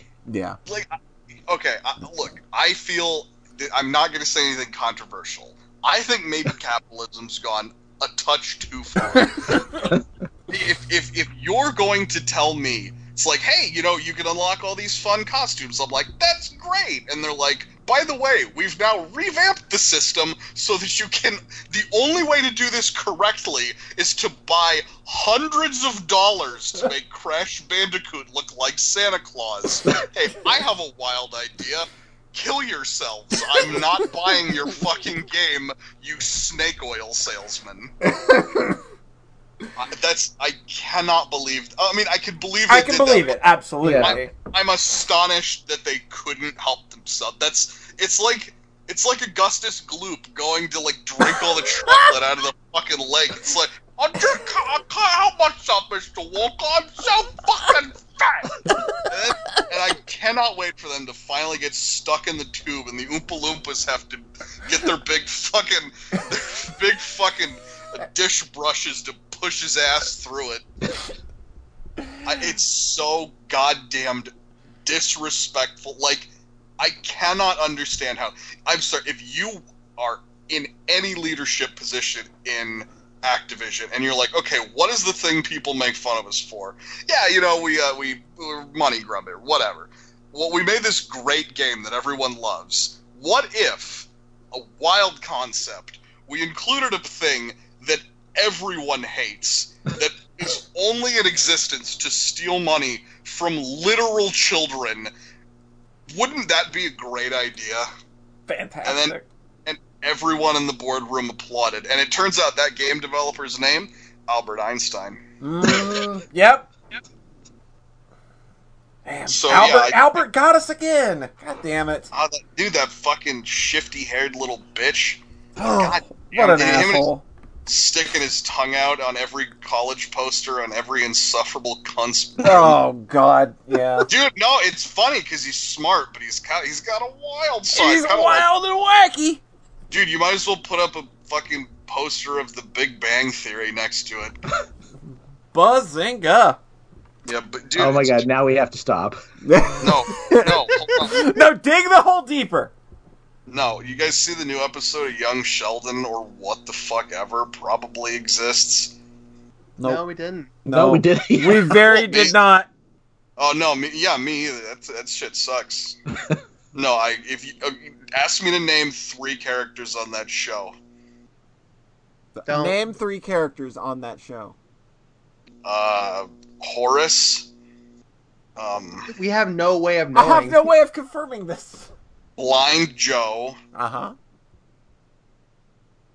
Inky. Yeah, boom. Nailed it. Nailed it. Completely Wow. nailed it. We're all certain.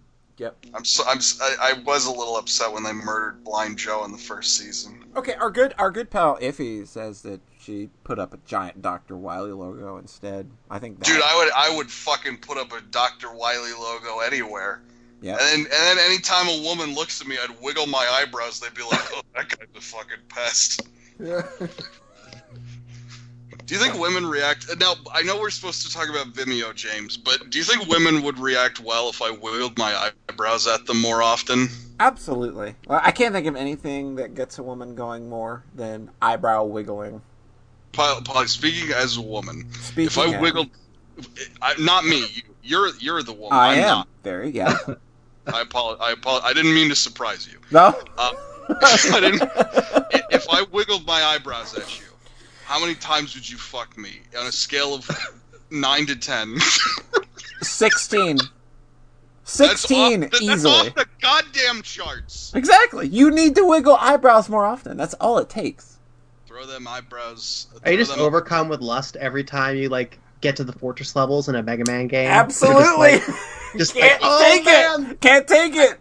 I always have to pause it and I mean, and then I go clean up, and then we start the level again, and he fucking does it again. I'm like, God damn, you sexy old bitch.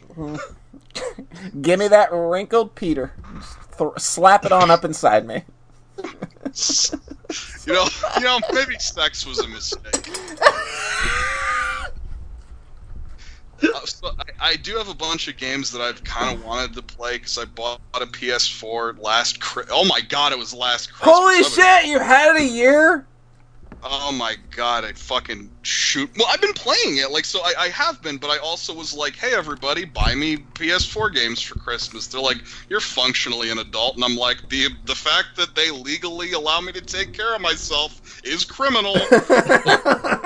So I played through the Kingdom Hearts, the story so far, and I got to Birth by Sleep, and I'm like, I like it, but I'm just like, I'm also achievement hunting, and I'm like, okay. That's a lot of Kingdom Hearts to be playing. Oh, I know. Well, this was also like a couple months ago. I'm like, all right, let's take a nice big break. Because I also bought Kingdom Hearts 3, which I've done incredibly well to not get any information on so far. Nice! I've avoided the fuck out of it, and I'm really happy. Please don't... Dude, if somebody tells me Xehanort's in this game, I'm going to be so fucking... Aeris dies. Please... Oh, what the fuck?! Say psych right now. I can't. I can't. God, she. I've got bad news for you. They're re-releasing Kingdom Hearts 3 next month. Oh, I saw. Don't, hey, guess what? Don't worry, I won't buy it. It's DLC actually. They're releasing. They're releasing Remind. Remind is DLC. It's not a re-release. You can play as the girl. You can play as Kairi for the first time in 20 years. You can play as Kairi for 5 seconds. Hooray! Thanks, Square. Now, dude, the fucking SJWs at Square making me play as a girl for 10 minutes. I am so angry about that. You know, there's two genders, male and political. That Story So Far collection has almost gotten me like 5 times. Oh my god. Almost! Because, the thing is, here's the thing about Kingdom Hearts. Secretly, it's big and stupid, right? Yeah. What am I known for? What am I known for loving? I'm known for loving big and stupid. Wait, I thought that was my thing. No, that's why you had me on the podcast. That's why I have him on podcast, because he's very big and very stupid. That's not a nice thing to say. It's not. It's really not. But Rhett's penis is also big and stupid. Yeah, it's Doom stupid. 2016, big and stupid. Doom 2016. Stupid the bruise it leaves in your mouth. See, but yeah, that Story So Far collection, it keeps getting cheaper. So, it was it came out and it was like $50, and then 2 months later, Amazon's like, hey, it's $45 now. Then hey, it's $35. Hey, it's $20. I bought this fucking thing on eBay last year for $30. Yep. And I, you know what? 1, 2, 3. Hold on, let me count vividly. R.I.P. Big Bird taught me how to count. 1, 2. Shout out to the homie. Shout out to my homie BB. 1, 2, 3, 4, 5, 6. So about 6 games and then three interactive cutscenes because they didn't feel like remaking them again. Yeah. Got that. Boy, howdy! I was like, "Oh fuck! I can play 358 without getting it on DS." And they're like, "Hey, do you want to watch the cutscenes?" I'm like, "Not really." I finished Kingdom Hearts 1, and then I did go out and buy Chain of Memories and 358 over 2 days. I beat Chain of Memories, and I got to the Riku story, and I said, that's cool. I'm out. No, the Riku story is so good though, and it's short. I'm certain that it is. The issue I have is that card battle system can suck my balls. I have. All right, okay. Here's my arc with it. I played Kingdom Hearts 1 last year. I liked it. I liked the story. I played Chain of Memories this year. I really liked it because I really, really liked the card fighting. Jeez, how do you like the worst parts of everything? And the story is good too. I really like Namine. So so at the current rate, I'll play Kingdom Hearts 2 next year. And then 358 in 2021, and then by 2025, I'll be caught up with Kingdom Hearts. And then they might have a new one out. Yeah, they might have four out by 2025. I wouldn't count on it. Nomura. This is what I'm saying about the collection, though, Polly. It's not about how much it costs; it's about the time it would take to play 6 games. But I've played the Trails series. I've played 8 games in the Trails series in 2 years. I just had a big brain explode moment where you equated Kingdom Hearts to Trails in some fashion. I'm angry. They are comparable due to the fact that they are both ongoing narratives that are long and stretched out through various means and various forms of media. Yeah, it's one continuous shonen manga, basically. Yeah. I think the writing in Trails is a little more consistent and thought out and planned ahead than literally anything in Kingdom Hearts. Listen, I can appreciate these things for different reasons. For the same way that I can appreciate Final Fantasy 13 for not being this big, incredible, meaningful thing. I can appreciate it being big and dumb. I can appreciate Kingdom Hearts being big and dumb. Yeah, I really liked how those 2 stories played out. I'm really excited to play 2, and really excited for 358 because I've kept listening to one of the new main lady in 358 lady character has a song that's very sad, and it makes me like care about her a lot. So I'm like, if you haven't guessed, John loves sad women. Yes, Nami in Chain of Memories is very good because she's like she kind of does like sort of evil things, but she feels bad about it, and that's like, oh, that's my everything. Has that ever been used in a Japanese form of media? I wasn't certain. It's good. I'm really excited for 2 eventually. Is 2 the next one you're playing? Or yeah, that's the next one. I have no idea. I'm really invested in playing 2 now because I loved all the new Org 13 characters they introduced in Chain of Memories. I was like, oh, good. Hey, don't worry, buddy. There's a few more. Excellent. See, if the story so far hits like that $10 price tag, I'm probably in. I'm probably I almost got it this past weekend, but I was like, nah, man. Tales of Vesperia is probably better. Give me your fucking address live on the stream. I'll send you the goddamn game, you cheap ass. Jesus Christ. Does anybody want to get Polly a Christmas present? A wink and a nod. Jesus, fucking dropping hints over here. Oh, God, no. I'm really self-conscious about that. Please don't even joke about that. Polly deleted everything off her Steam wish list like a week before her birthday. Yeah, like, I really am against, like, that. Like, I don't ever want to feel like I'm asking for anything. No, I get you. Okay, no, understandable, totally understand. I, however, have no such scruples. I would like someone to, I don't have anything I want. You know what I want out of life? A good smile, a handshake, and a nice dinner when I come home. Aww. And titties. Oh, absolutely. If you fucking bury my fucking face in some big old melons, I'll be fine. I ain't gonna complain about that, motherfucker. So what I was essentially thinking is I have several games that I'm not certain if what order I should play them in. Here, Mega Man Legacy Collection I can throw in the dumpster because I've played all of these games to a troubling degree, so I don't know why I requested being bought this. And you know what? Let's Plays on his channel. You can go find those. He played every single one of them there. Samurai Karasu. Look that up. Yeah, every one of them but 9 and 10 because I didn't feel like figuring out how to capture card work, and then I stopped because I felt like I wasn't good at doing them anymore. And that's how I like to do things, is do things and a couple people enjoy them, and then eventually I'm like, oh, I'm self-conscious and not good anymore. I'll stop. And they're like, we miss you. I'm like, sorry, I'm too depressed. Aww. That's why I stopped writing. Spoiler alert, doesn't make me feel better seeing comments that are like, hey, I wonder if you're ever going to finish this. And I'm like, I hope so, but probably not. Let's laugh at our depression. It's better that way. Hey, Polly, did you delete one of your unfinished Let's Plays recently, by the way? Yes, I did! Somebody, just so you know, somebody noticed. Oh, who noticed? Wait, which one? Me. That's what I was saying. Which one? I was like, wait a minute. Didn't you delete Labyrinth of Toho? Yeah, I did.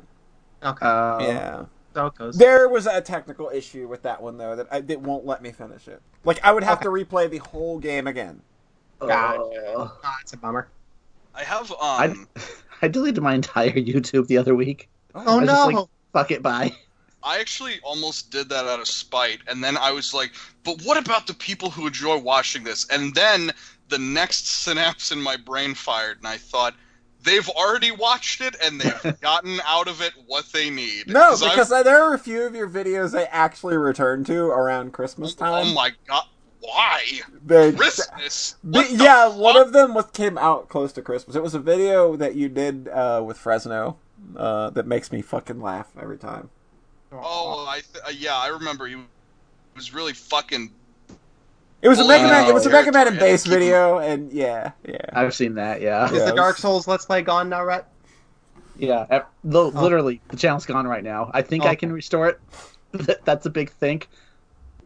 I've got a lot of that stuff backed up if I ever wanted to, but the Kappa shit was like, man, fuck off YouTube, seriously. Yeah, I get you. I just assume my channel's gonna get tits up, and I'll be like, well, fuck it, I wouldn't do anything with it anyway. Yeah, so long as they don't actually sue you for $40,000 per infringing video, you're good. Hey, guess what, YouTube? Suck my dick. We're all poor. Who cares? I'm sorry, does Google need more of my money? Okay, go ahead. You know what? Google, do your worst. Fucking release my search history. I don't care. I like women with massive knockers. Everyone knows it. You fucking pigs. I don't care. I'm a fucking sleazeball. What other games are on your list? Oh, Nier Automata. That game's good game. Top of the list. Top of the list. I heard that's like a real 4 out of 10, so I figured I'd pick it up and just, probably kind of a waste of time. But I also feel really guilty because a friend of mine has bought me like really nice gifts. Like he bought me an anime series that I haven't watched, and a game that I want. But see, that's the thing, is you shouldn't feel obligated when somebody buys you media. I feel that media is not an obligation. It is a treat for you to enjoy when you are in the correct mindset. Yes. I have not been in the correct mindset for about 2 years. I'm like, maybe I should watch that video on YouTube I've already watched 3 times. That'll be right. I live essentially in what is just a giant centrifuge. I'm like, maybe if I just do this again and I'll spin it around in my big fat brain, I'll be like, oh, I like that again. I'm glad he said the thing a second time. I'm like a human baby. A human baby. Okay. Yeah, I guess adult baby was the phrase I was going for. This is relatable. Yeah, the hashtag relatable content. I'm going to tell you something. Nier Automata, I heard so many good things about it, and my sister and brother-in-law went to get it for me for Christmas, and they said, we're going to buy you the special edition, and we thought, you deserve something nice, and then we went to see how much it was, and it was approximately $1,000, and they said, you know what? Maybe next year. And I said, love you that much. Don't worry. Everyone in my family, when they open their gifts, they get the same message from me. I love you, but I hope you didn't expect anything good. Actually, I got my brother-in-law a Freddy Krueger glove signed by Robert Englund, which is really hard to do. He doesn't do a lot of conventions, so it's probably hard to get an opportunity to get him to sign something. That's real cool.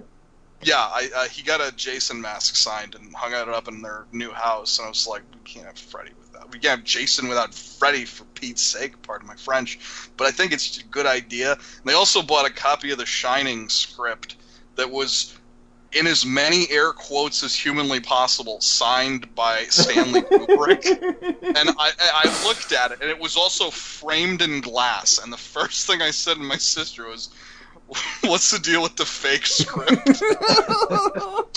And she looked so disgusted.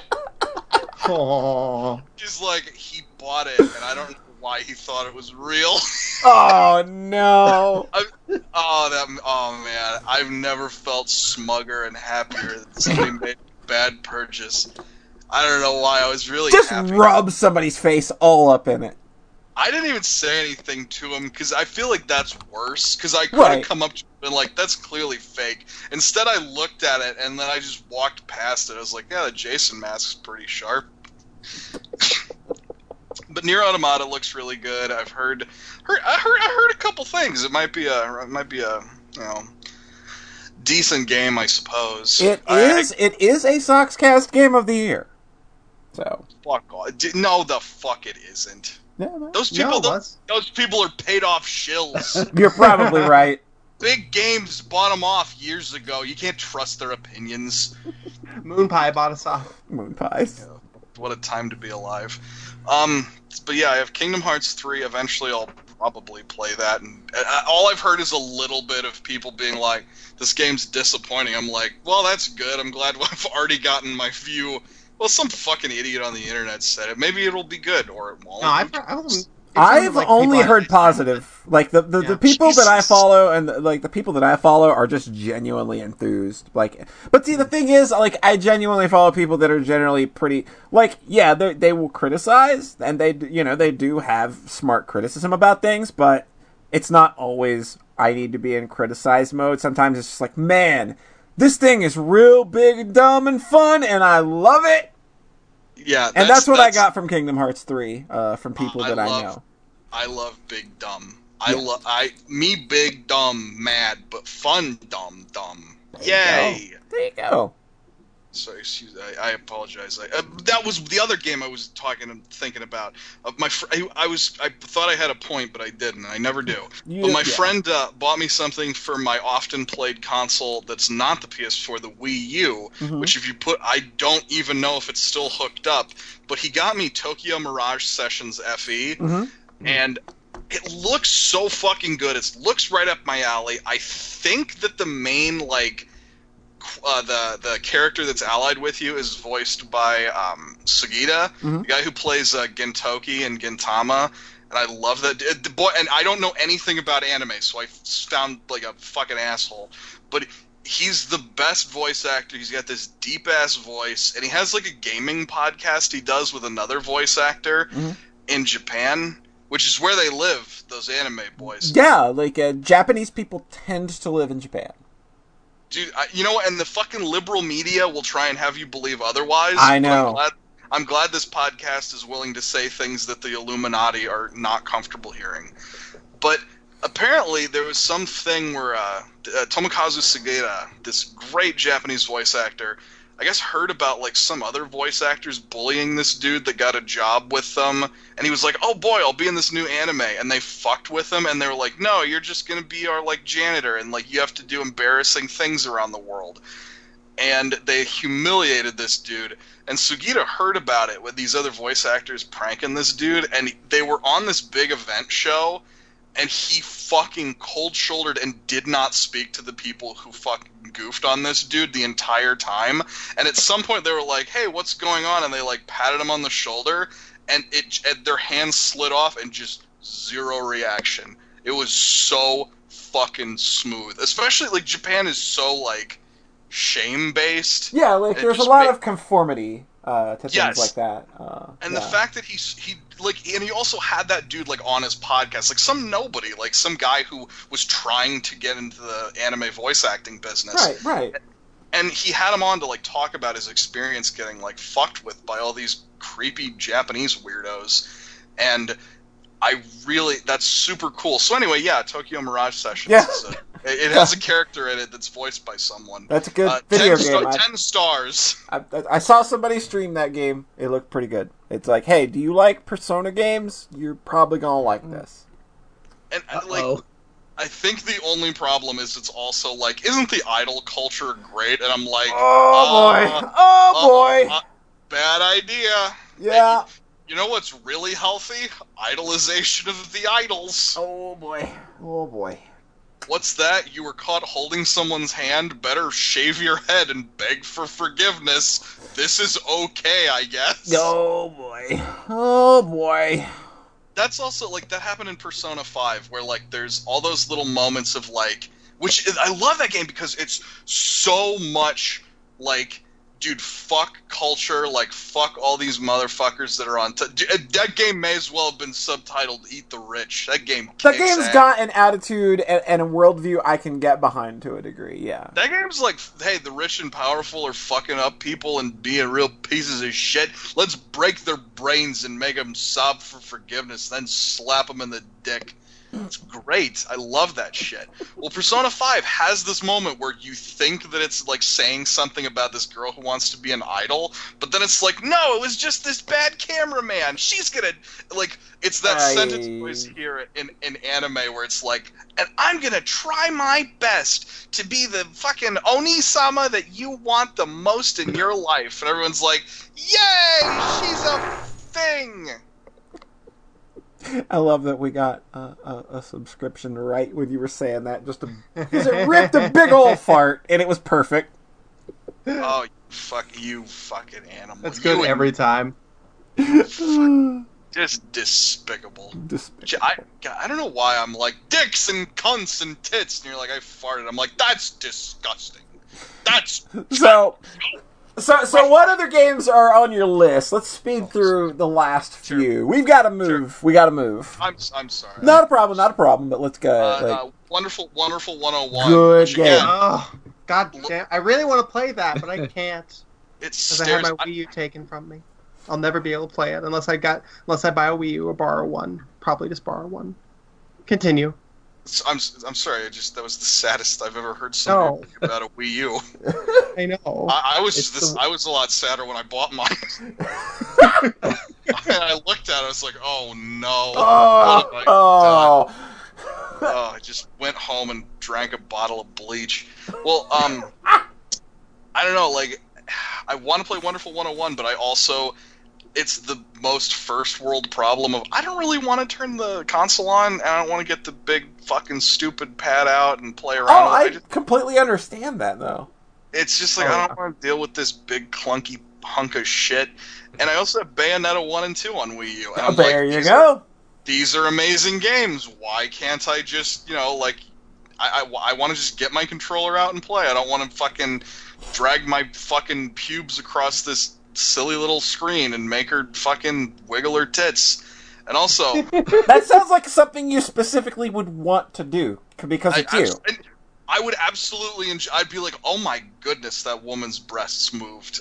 This is a fascinating game. And I will conclude the discussion on Bayonetta with this. Nothing's funnier to me than somebody talking to Kamiya or what the fuck ever and saying on Twitter something like, how do you feel about all the hentai about Bayonetta? And his response is, stop making her submissive. That's so good!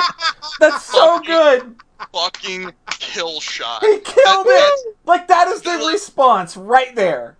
Dude, he's fucking right. Like, that's also, like, man, Japan really likes submissive women, and so I think somebody in this call does too.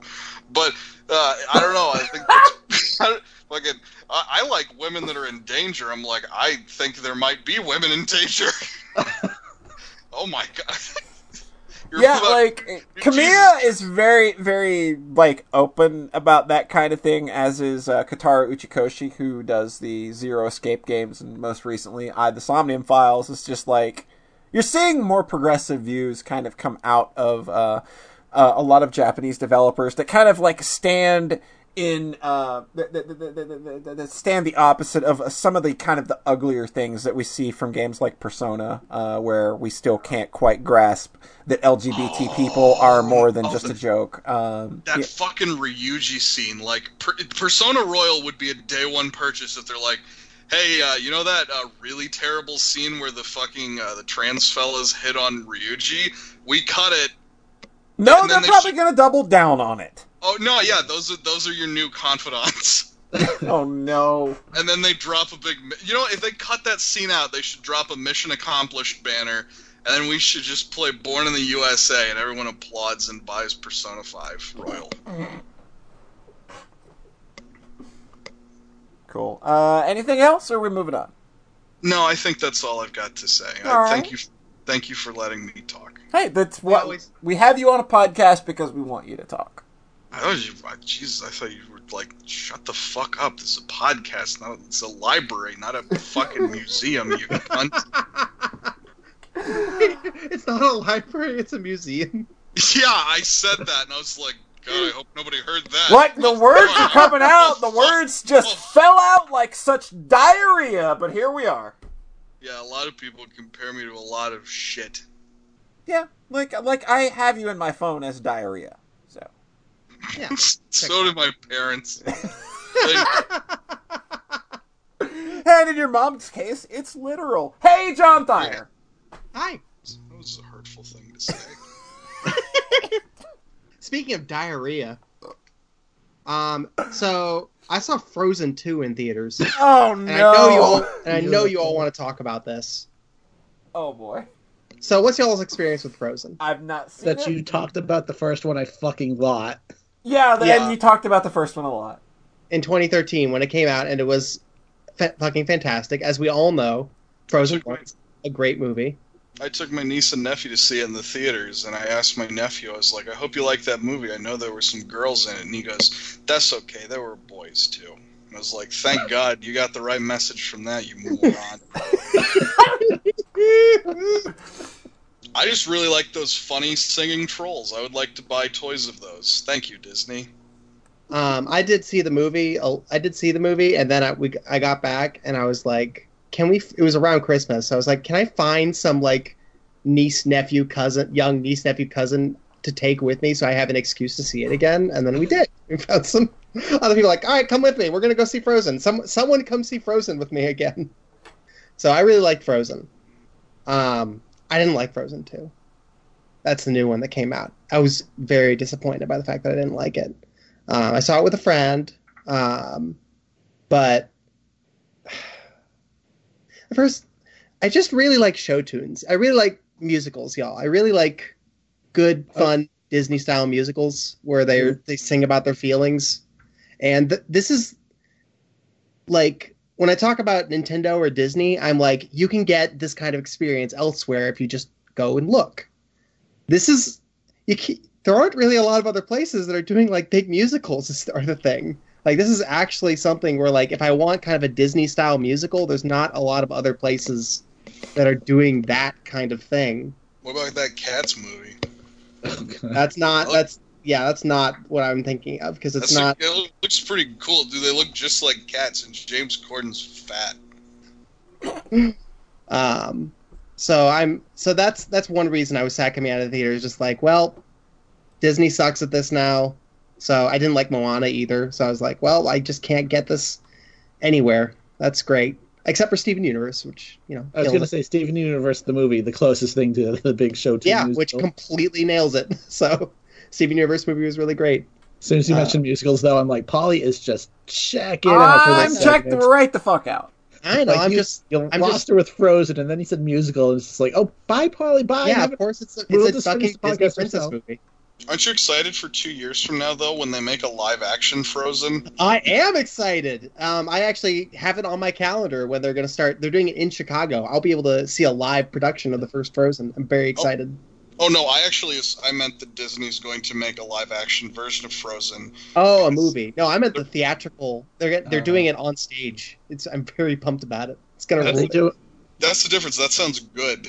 Doesn't sound emotionally bankrupt and sad. Oh yeah, I hate the live action remakes too. They're not. Are they for real doing a live action one already? No, that's a joke. No, okay. I was cracking wise. I apologize. Okay. I wouldn't be surprised. That's why I was like, I have to figure out if this is true or not. When Disney says we need more money, which will, tomorrow, I guess, they'll do it. So the big thing with Frozen 2 is that it just feels like they didn't have the script. They didn't have it down. It does not come together in a way that makes any kind of sense. It ended like 20 minutes before I thought it was going to. It's one of those. Do y'all mind spoilers too much here for Frozen 2? Give no fucks. I will hang up the call if you spoil Frozen 2 for me, you motherfucker. Well, all right. Better mute for a little bit. Okay, don't spoil the Kingdom Hearts 3 tie-in stuff. No, I don't know how that plays out. I thought that was really weird in Frozen 2 when Sora showed up. He's like, hey, I just fucking hit something with a key. And she's like, see you in the video game. And I'm like, this is very bad product placement. I'm very excited to play Kingdom Hearts 3 and see the Frozen stuff, because I love Frozen. I listened to the soundtrack a bunch. I think Kingdom Hearts 3 is the canon sequel. This is just kind of a weird non-canon spin-off. Oh, yeah. So it starts off, everything's great. They sing a song about it's exactly like the beginning of the Steven Universe movie. It's probably a ripoff. They sing about how everything's great, and then they're in the future. And they're in the future. With a song, it's a ripoff. And Elsa hears a voice in the distance, and it's calling to her, and then she's trying to ignore it because it's like this singing voice that nobody else can hear. Oh, it's her homosexuality. That's just Disney ignoring her homosexuality. That's a pretty good read. Oh, damn. It's pretty much the only way you could conceivably read it. Oh, really? Wow. Considering how strong the queer subtext is in the first movie, that's... Hold on a second. Now, you could read it like that, or you could read it like the other people, where they're like, dude, I think those fucking sisters are fucking, bro. Those fucking sisters are fucking hard for each other. They want to fuck. That's really hot. That's really the offensive thing here, is that it's the 2 whole movies and Elsa and Anna still haven't kissed yet. But no, really. That's in the Japanese version. Fill it up. Keep talking. So she's called, and she's terrified that if she follows this voice that only she can hear, it will ruin the stability she's brought for herself. Oh And she's like, wow. I won't listen to your siren's call. I don't want to. Is there someone else there like me out there? Oh. Just like, oh boy, this is real on the nose. And then she does. She decides to leave, and she goes, and in the process, it's the voice of this enchanted forest in the distance, and there's some lore attached to it. So they're all going on a quest, and there's a bunch of other nonsense with the side characters that doesn't go anywhere, and Anna doesn't matter. And ultimately, she's just like, Anna's trying to keep her sister's trying to keep her from following the voice further, and she says, no, I have to, and she runs straight headlong into the ocean, which is in the big trailers, and it's very heroic and triumphant. And then she tames like the water spirit, which is this horse made of water. It's very beautiful, and she rides it into this enchanted cave, and she sings a second coming out song. What the fuck are you talking about? A water horse? She jumps in the ocean. She's like, I'm gonna tame the water horse. Was this a fucking what the fuck happened between the first and the second movie? This sounds ice powers. God, it's in the movie. She can tame water horse because she has ice powers. It makes sense. Why is there?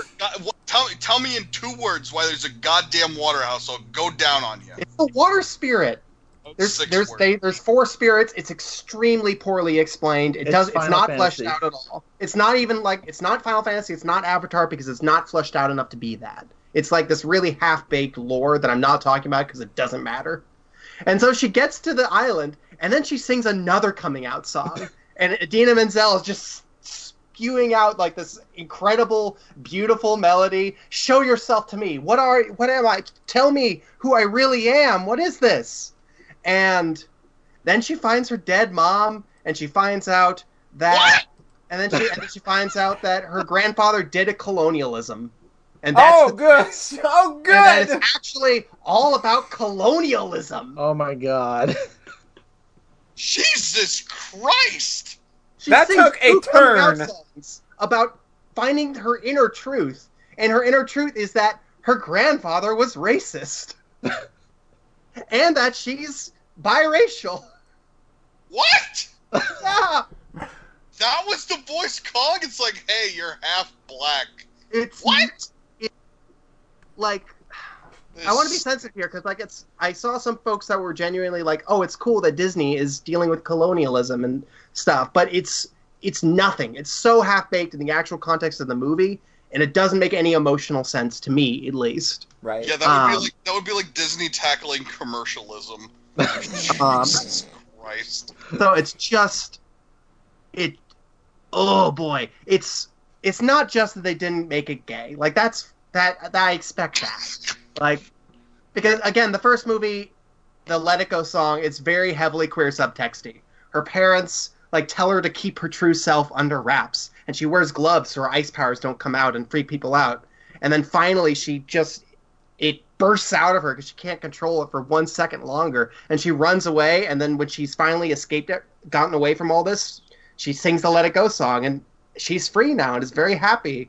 And then her lesson in the movie is realizing, okay, I can be myself and also be with the people my sister and the people who love me. I can open myself up to them. It's very sweet. And it works. Even though it's not explicit, the gay subtext works. In this one, it builds way harder. It leans way more into it.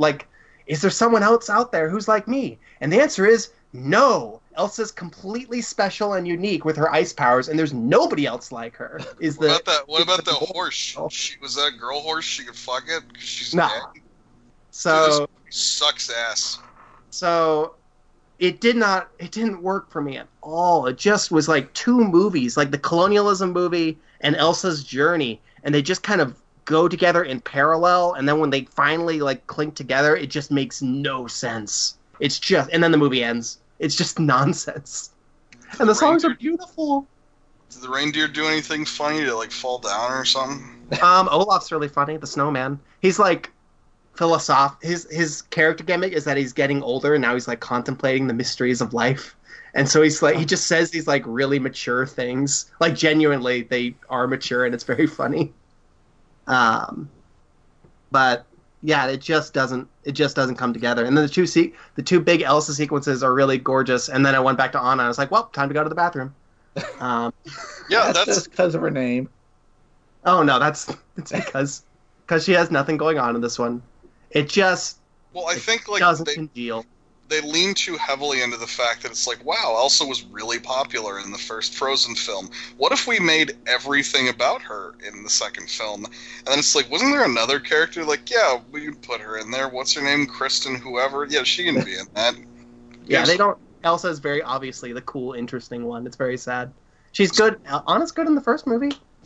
Well, that's what's cool is people really enjoy it when you take a breakout character that people really enjoy and you're like, let's give them too much of this character. They had two Soaring coming out song. They had one Soaring coming out song in the first movie that everyone liked. Let's give them two. Yeah, it'd be like if we had a guest on our podcast once. Oh no. I have to go.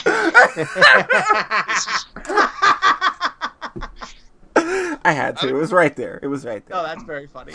I disagree. I think that's distasteful. That's right. to any present, past, present, and future guests. I think that's a hurtful thing to say. Actually, out of curiosity, you said that she sang "Let It Go Again." Please tell me that was very literal. She actually sings "Let It Go Again." It does start with like similar notes, but dude, if she sang "Let It Go" one again, "Let It Go Again" are the lyrics.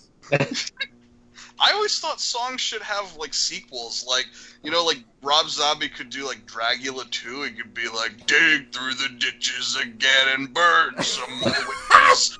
I'm flying in the back of my Dragula 2. Which is funny because he did do an album, Hellbilly Deluxe 2.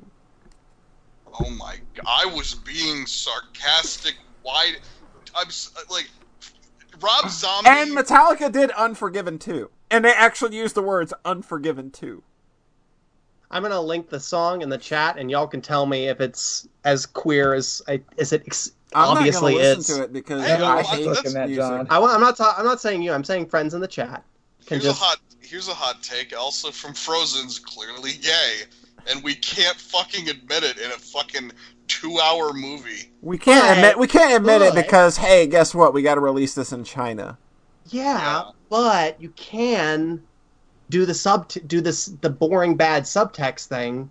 You can at least make that work. So at least you can sort of read into it what you want, like you can with the first movie. You can't even do that here because even as weak, cowardly subtext, it doesn't function. Right. Like if it had just been, well, we can't say it. We can't actually ever kiss a girl. Sorry.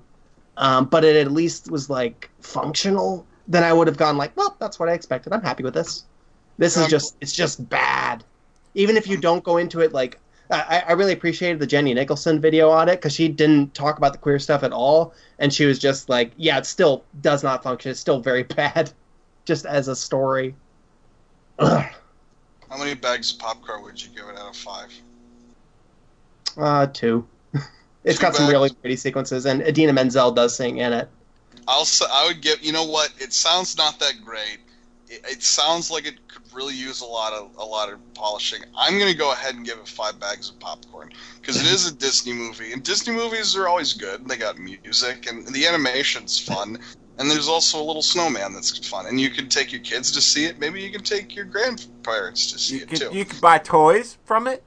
I like marketing, and I like it when I see a character that is their entire purpose is, hey, children, buy toy of me. Are those trolls back in it? 'Cause, boy, I fucked to those trolls. God. Answer me right I'm just looking at this lyrics, answer me, motherfucker, answer me right now. Are the goddamn trolls in Frozen 2? I will fucking throw you in the Hague if you do not answer me. Are those goddamn trolls? They're in the movie very briefly. Sorry. These lyrics, though, it's just literally like, what do you want, voice? Because you've been keeping me awake. Are you here to distract me so I make a big mistake? Or are you someone out there who's a little bit like me, who knows deep down I'm not where I'm meant to be? And it's just... Face deep in a pussy, no, right? Woo! And then she, like... Whatever. It sucks. I hate Frozen 2. I'm really disappointed because I love Frozen 1 a lot. But Disney can't make movies anymore. It's fine. They can't make Marvel movies. They can't make Star Wars movies. They can't make Disney movies. They can't make fucking Disney movies. No, dude. Well, I have a better song that Elsa could sing, actually. Yeah? I would like to read the lyrics for it, if I may. Okay. All right. Take it off, baby. Bend over, let me see it. You looking for a pussy eater? I can be it. Quit playing with me, girl. Bring that over here and climb aboard my face. Put that pussy on my beard. That might need to be rewritten a little bit. Yeah. Put that pussy on my ears. I ain't trying to take you shopping. Buy your ass no shoes. I'm trying to lick the clit while I'm looking up at you. No shame in my game, girl. Look back at me. I don't give a fuck if it's shaved or it's nappy. This would be in the DreamWorks version of Frozen 2. Right. I I think Dude, that would work just fine in Frozen. So are there no ballads about how Elsa loves eating pussy?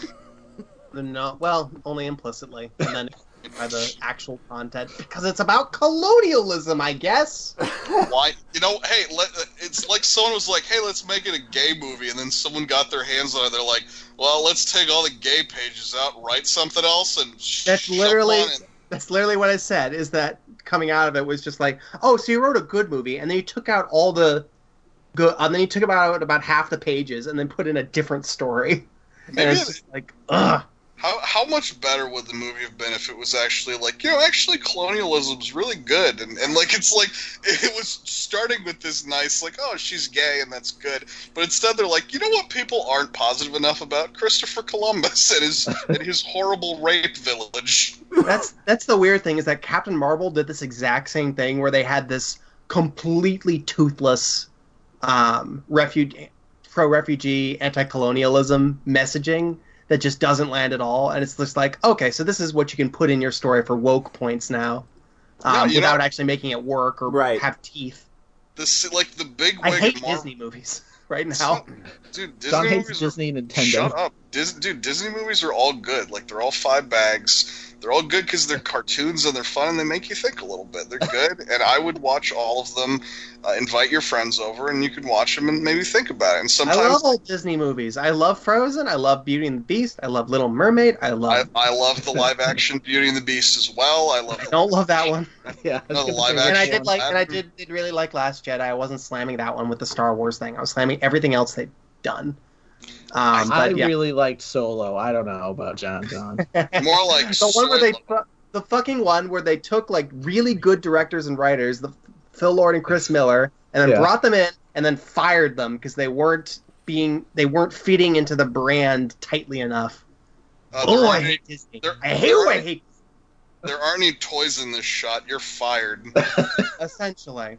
Ant-Man. Remember when they're like, hey, let's get someone who's like well known for like a visual style and fun, and then let's fire them.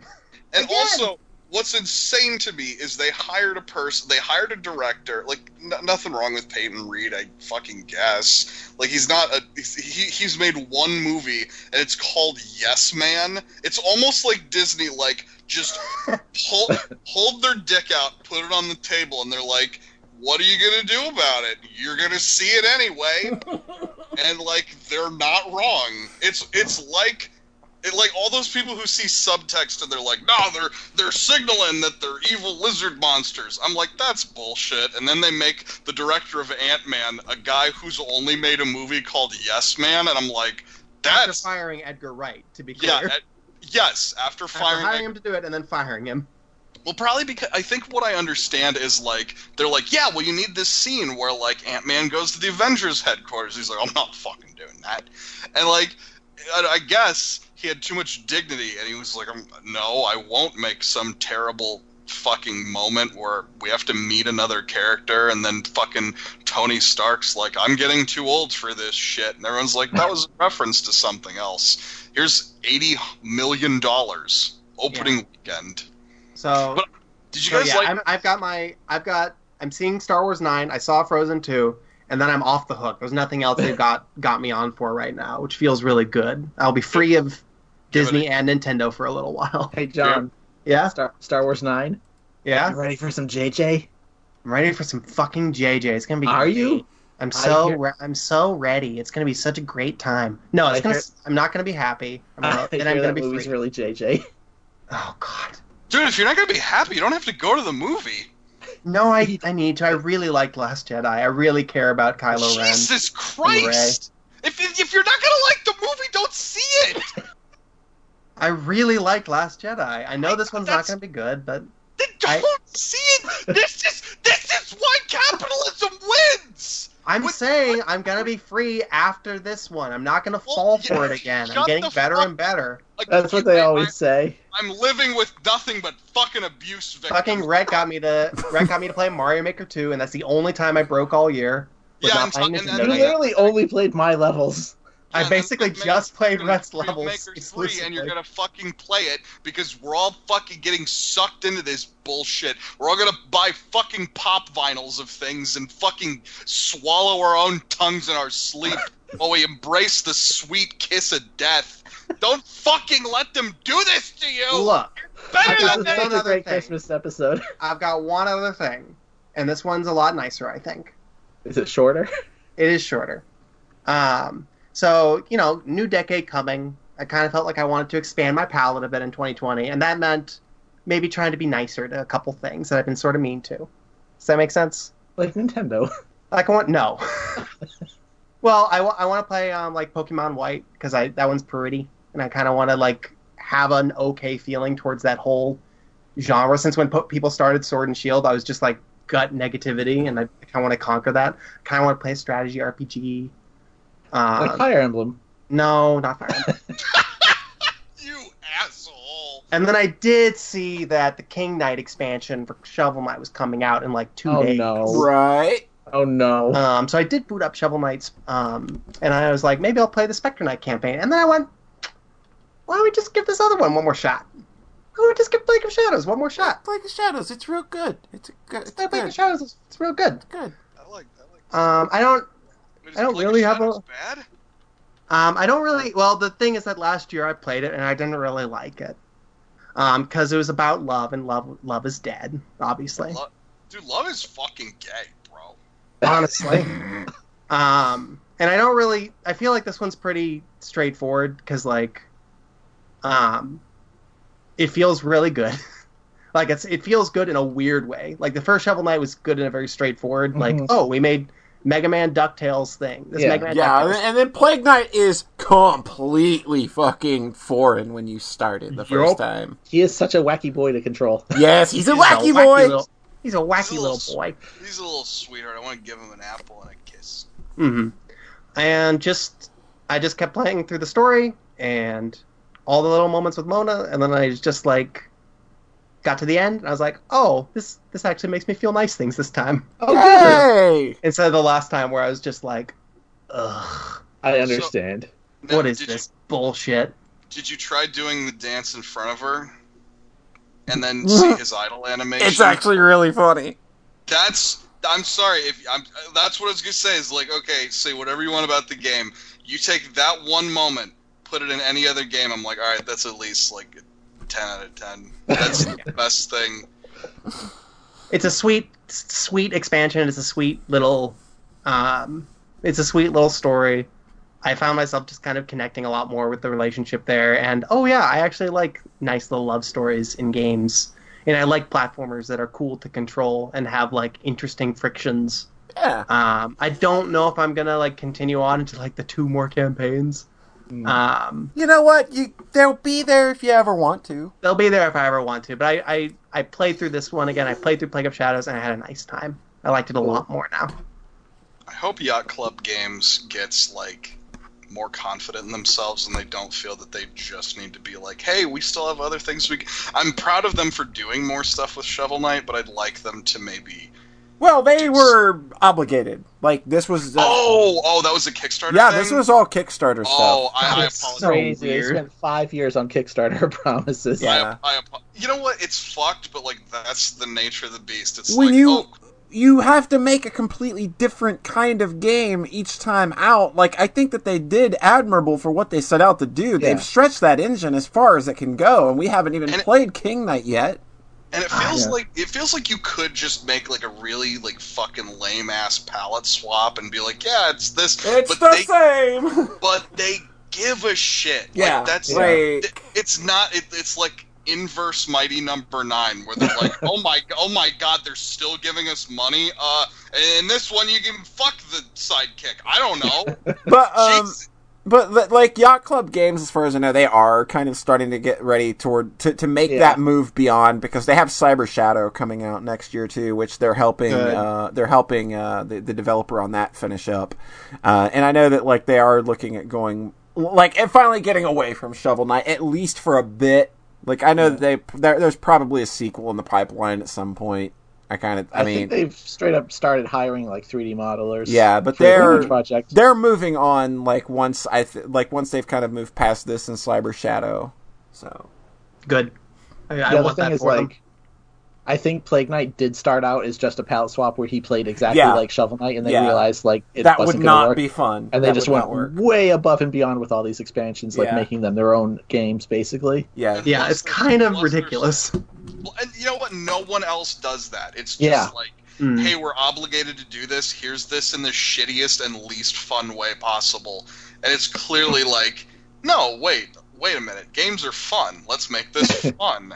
And then Activision's like cleaning the bones of dead children out of their teeth. Like, what are those plebeians doing? Yeah, it's like the developers for Hollow Knight. Like, they jumped in on adding a bunch of cool free shit to their game too. And like the new game coming out, Hollow Knight Silksong, started out as a free expansion for Hollow Knight, but it got so big and away from them that is now, it's going to be sort of like a sequel or prequel. Like, we're not 100% sure on what Silksong is, but I think they'll still give it to the original backers because it was a promise on Kickstarter that you'd be able to play as. If I haven't played Hollow Knight, how immediately should I purchase it? Right now.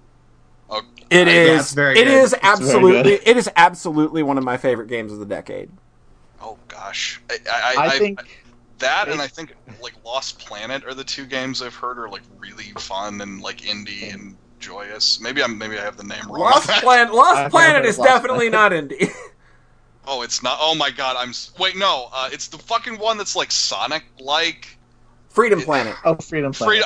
Freedom Planet. Oh my god, I'm an idiot. I would prioritize Hollow Knight over Freedom Planet any day of the week, but I do like Freedom Planet. It's this little indie game. It was called Last of Us. It's only on Steam. Not a lot of people have played it. Mm-hmm.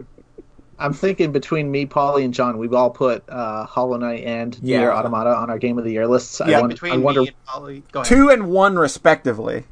Yeah, so I'm like, I wonder what, because Hollow Knight was my number 1 as well, so I just wonder which would have a slightly lower score. I put it at number 4. I think Hollow Knight is on PS4 now, is it not? Oh, fuck yeah, good, thank God. If you want to play it there, I'm pretty sure it's on PS4 Absolutely, now. Because I'm telling you, I use my computer, I'm like, a computer for video games? What is I remember the last time you tried to use a computer for video games, you were DMing me at 2 a.m, yelling about it, trying to figure out how to get a controller to work with Curse of the Moon. I remember that. Night. Oh no, it's all true. I'm a fucking fraud. I spent a full hour getting my controller working with Chantilly's. That was worth it. Oh god, yeah, that was totally worth it. But yeah, it's on PS4 as of September 11th, 2018. So you're good. Yeah, it's on everything. Never mind. Get on that game, dude. You are serious. Like, yeah, Hollow Knight is your jam. Or Nier. Nier. Like, they're both real good. Man, those are so. I don't know. That's hot 97% of people like this on Google users. I'm sorry. Let's hear from the 3%. I want to hear from the 3% who got their ass kicked on the first boss and hate it. I have seen people say that Hollow Knight is like way too hard for them at the start. I'm like, what? Okay. Come on. Okay, guys. Why doesn't it have difficulty options? That's very inaccessible and unfair. The map is so hard. I don't know where I am. I don't get it. Why does my character die when I lose all my health? Why doesn't my map automatically update? Why do I have to sit at a bench to update my map? Why does the fucking lava kill you instantly, dude? Come on, dude! Nothing makes me happier than Darkside Phil. Also, the fact that he raised like $1,000 for a big surprise. He's like, "We got a cat," and I'm like, "What? Oh, God, what?" Cool. He had a fundraiser, a good news fundraiser. What the fuck? I'm hand to God. He's like, "We're gonna reveal something exciting," and everybody's like, "I don't know, is his wife pregnant?" Which would have been hysterical. But he's like, "So we got a cat. His name's fucking Jasper, dude." And I guess he was hiding the cat in his house because Darkside Phil is a psychopath. He's like, "We gotta fucking save the big reveal, cat. We can't fucking show him the cat. We gotta show it because it's a cool new addition." It's like, you're 48. Just stop. Oh my God. Hand to God. He said something about like, "Well, at the rate we're going, I don't think I'm going to be able to have the big reveal." And then after the break, he has like another $800. He's like, "All right, dudes, we hit our goal." And I'm like, what a scam artist, dude. What is this? Like, everybody who's like, "Oh, those gamer girls with their tits out on Twitch." You know what? You could get something out of that. Darkside Phil's like, "Give me $1,000. I have a cat." Like, what the fuck? What a sick fuck. It reminds me, like, Onision did the same thing. Speaking of people we are he did a video where he was begging for people to support him on Patreon. Poor thing. Only how could he afford all 3 of his houses? Right. And he then actually says like, "So we bought a puppy, and I know what a lot of people are thinking. You just got that for sympathy clicks." That was how he led. He's like, "Oh my God. A lot of people view a video that has a puppy in it as everyone's just, oh, he's just going to try and farm clicks because the puppy's cute." And I'm like, no, that's not my first thought when I see a dog, you goddamned narcissistic monster. I'm like, wow, what a cute dog. I'm not like, that man bought that for click views. Like, he's revealing too much of his power level, I guess, because he's just saying, like, "Hey, I know that you're all thinking that I just bought this dog to make you watch this video," and I'm like, someone break into that man's house and fucking rescue that dog. He's an animal. Man. Onision, not the literal animal. We have made such a terrible mistake in letting these types of people have money for doing nothing. But that is a subject that I'm not willing to go super deep into, because we're starting to get late into the night, and I think we need to see if Rhett has anything else he would like to talk about. No. All right. Sorry. All right, it's fine. It's fine. This is my fault. This is the last this is the last normal episode of 2019 and of the decade.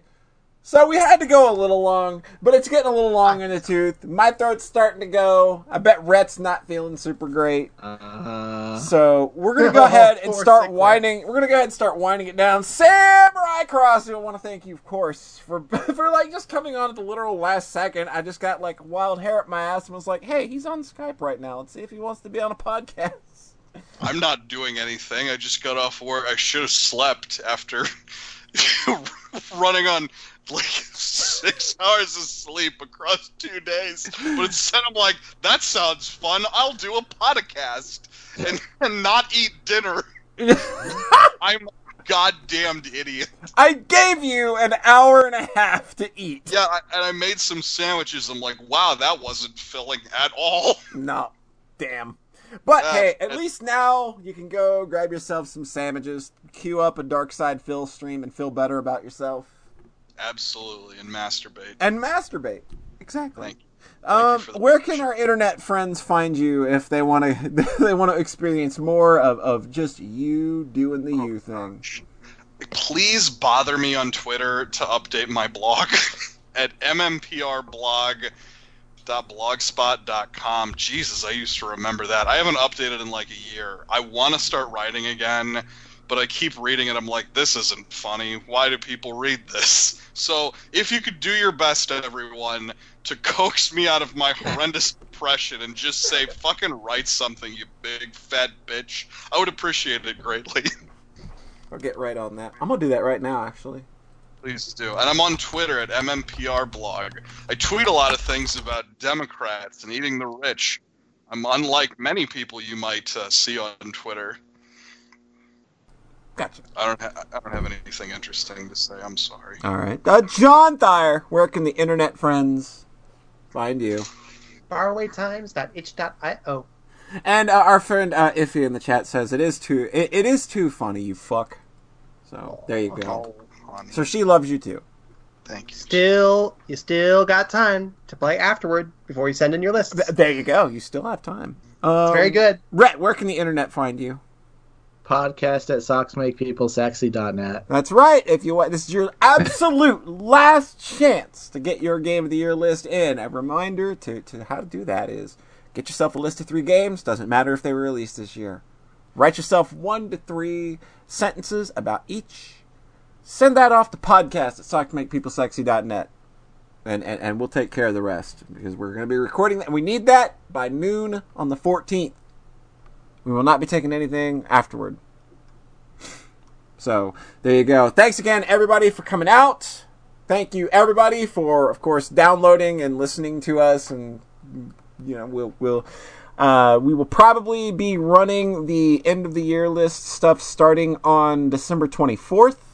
So, those will go from the 24th, 25th, 26th, and 27th. And we will catch you in January for the next live cast normal episode of our podcast. So remember, we are the podcast that loves you. We are the only ones that love you.